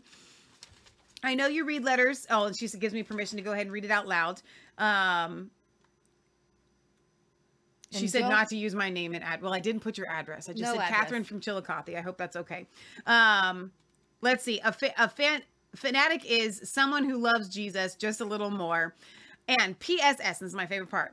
The OBE products are amazing. Bless Vicky. I want to let y'all know I did not. I'm gonna fold this so you guys can see that she really did say that. I'm not making it up here. Where's my mouse? Boom. Literally, look. OBE products are amazing. Bless Vicky. Not lying. Y'all think we're making stuff up. You know we wouldn't lie to you. But I want to highlight something that she said. And thank you for the story on the Christmas tree and how our Christmas special. That's exactly where the Sabbath kind of ended up with. Some people are going to feel like they need to do something. Some people are going to feel like they don't need to. Yeah. It's important to kind of allow each person to tell you where they're coming from, and then to appreciate that there are essentials and then there's sin, and then there are things like, I'm not supposed to do this. I'm not supposed to bring a tree into my home. Yeah. Okay. Don't do it. Exactly. You never know. It could burn down. I don't know. Just don't. If God tells you to do something, do it. If God tells you not to do something, don't do it. Yeah, exactly. So, back to what she was saying. I'm sure you hear from people all the time and yada, yada. Yes and no. I have to tell you, when the letters come in the mail, and I love your emails and I love the comments, but when the letters come, it really makes it real. And what she said is there's a whole host of you, a group of you guys out there that are listening. Non-techies. And you're non-techies and you're not, even leaving comments or emails or anything like that. And she said, I want you to know that we are listening and you're affecting our lives. Guys, I think about that a lot. That there are those of you out there that are listening to the sound of my voice. I feel connected to all of you guys, but you're probably like, oh, they're just two girls, like the way I would view Alex Jones or watching Del Bigtree or something. That's, well, we know these people, but they're like far away. Why is this here? Because it was given to us by a viewer. No, but why is it always on the deck? Why is it I didn't put sitting it on up the here. deck? You cleaned out down there and you probably brought it up here. It's a drumstick and it's a spoon. So a viewer sent us 2 of these. It's a drumstick. Yeah, it's a drumstick. But and a the spoon. other one is upstairs in the kitchen I thought that was being really used. funny. Little drummer boy sitting right But there. guys, we're literally in our basement. You're very real to us. And so when you send us letters, it just brings it. It's like, oh, there are people listening. We're not just talking. I'm looking. You think I'm looking at you, right? I'm looking at you. I know I'm in my basement looking at a camera because I know that you're seeing my eyeballs. Okay. But I'm focused on a camera. But you're very real. And so we love you guys. And I love You're very hearing from real. you. Otherwise, it's just very strange for us. Michelle and I, we go down these shows. We go down in this basement. And we just really never know, honestly, until we actually meet people in person. Yeah. Like, they're like, people oh, I watch you all the actually time. And I'm like, watching this broadcast. yeah. Is anybody out Sometimes I there? feel Check, like I'm check, one of check, those- check. Sometimes I feel like we're at the end of the world and we're just like broadcasting. But no, there's thousands of you out there and it's very exciting. Yeah. We have a P.O. Box 107. Milford, Ohio 45150. You can send us your notes. You can send us your letters. You don't have to send money. The people think that if they're like, oh, I don't want to send something if I'm not including a check. I like your letters. This to me is value. Frank sent a gift. Just- Thanks. And Frank did your card sitting upstairs on the way Christmas down, card. a Christmas card. We're going to bring it down and share it with you guys. But that's to me real value. Just let us know, like, hey, we're listening. Tell us a little bit about yourselves. We love hearing that, especially in letters. And if you do send us your letters, we will read them on air unless otherwise We did noted. have a question from somebody. I don't even know. She was from India, living in Canada, and she wanted to know, is PayPal safe to send donations? I thought you contacted her. I did. I'm letting everyone know. We empty out our PayPal. So we're not going to get frozen funds. Oh, yeah, in the yeah. PayPal. So you as soon as someone sends a donation, and it's not that often, and I get an email. But there are people whose PayPals there are do people get frozen, and ours is still. I take it out as soon as it's like. So if you do feel like you want to help support Resistance Chicks, help us to travel. We have to a put on Venmo. events. We have the Gab Pay Live. We've got a lot of stuff coming up this year already on the docket. God's kind of moving and shaking. So and every cent that you guys send goes back into Resistance and it Chicks. just so happens that like another thing will happen and another thing will happen, like and it's like God provides either before or after. Yeah. And we put on events. Who knew we could do events? And you guys Resistance Chicks put on events last year. You helped us do that. And so we want to really thank you guys for helping to support. This has become in 2021, I would say, especially in 2020, but in 2021, Resistance Chicks became a full-fledged ministry. Amen. And as we began to travel and meet people and do things and go to events and make recordings and need more equipment, as the ministry began to expand, people are getting saved. People are getting filled with the Holy Spirit. Lives are changing. People are homeschooling. So just know that if God leads you to give into this ministry that is become a ministry more than just a newscast, that there is a blessing to go with that, because it just happens. When you give, it shall be given unto you, pressed down, shaken together, and running over shall men heap into your bosom. And as Paul was sent out, he didn't beg or ask for donations, but he's like, for the people that are giving, like, thank you. That's what it boils down to. Leah and I have a full-time job and we do our homestead. So we're not asking you guys for donations. We do this because it is our ministry. But what Leah's saying is, for those of you that do give, and if you do feel led to give, we want to thank you because it enables us to do all of these other things without having to pull all of the resources from our own pocket, right? So Yeah. it's a really big deal, and you guys mean so much to us, and just getting your letters and hearing that you're listening, it's just invaluable. So thank you guys. We love you. God loves you. God bless. Remember, it's not just a conspiracy theory if it's a truth. Tony on D-Live says, greetings from North Macedonia. Wow. Hey, love that. I love when people are coming Hot from all over dog. the world. Every once in a while, I like to do on Sundays. Like a shout out. Where's everybody coming from? And we've got, of course, Britt Baza from Wales. And I know that I think Stefan in there is from the UK. Hiltz, I think, is also from the UK. Do not think me stupid. I had to Google North Macedonia. It is. I know it's in the Bible. It is. You're next to Bulgaria and above Greece, so you're surrounded by Albania, Bulgaria, and Greece. That's pretty awesome. Love it. All right, so UP True Breed says, Drummer Boy, my favorite. Rumble is free speech. Spread the word. Amen. All right, so as far as I know, tomorrow night we're going to be on Pete Santilli at 7 o'clock. Every once in a while he'll cancel on us, or not cancel, but postpone us to another night. But as far as I know, you guys can check that out tomorrow night. Pete Santilli. Yeah, okay. Tomorrow, 7 o'clock. Wicked Psych says, all the Christmas shows on Resistance Chicks were exceptional. Thank you. That means a lot. Okay, Bob's your uncle, Fanny's your aunt.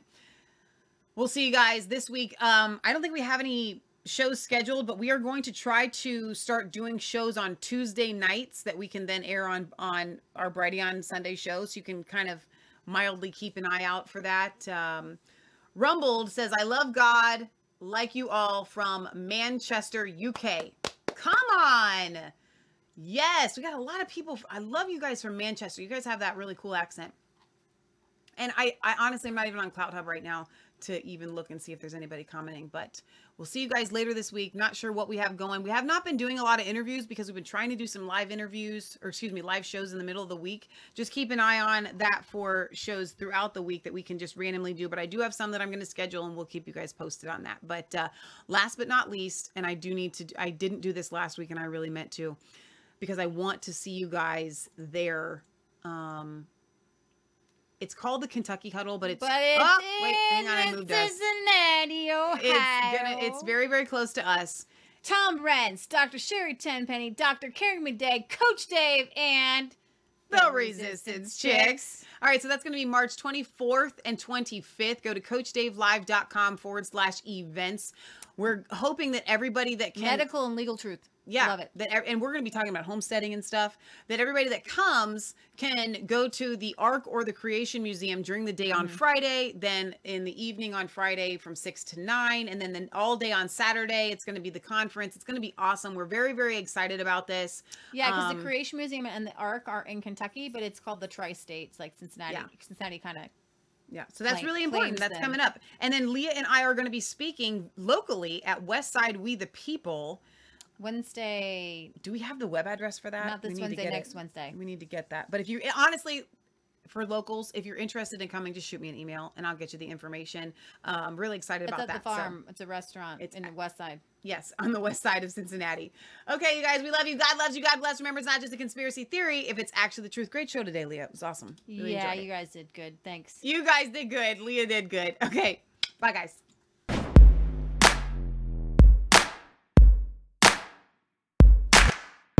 I was cold, all alone. No place for home. Every day, so afraid. But you called my name.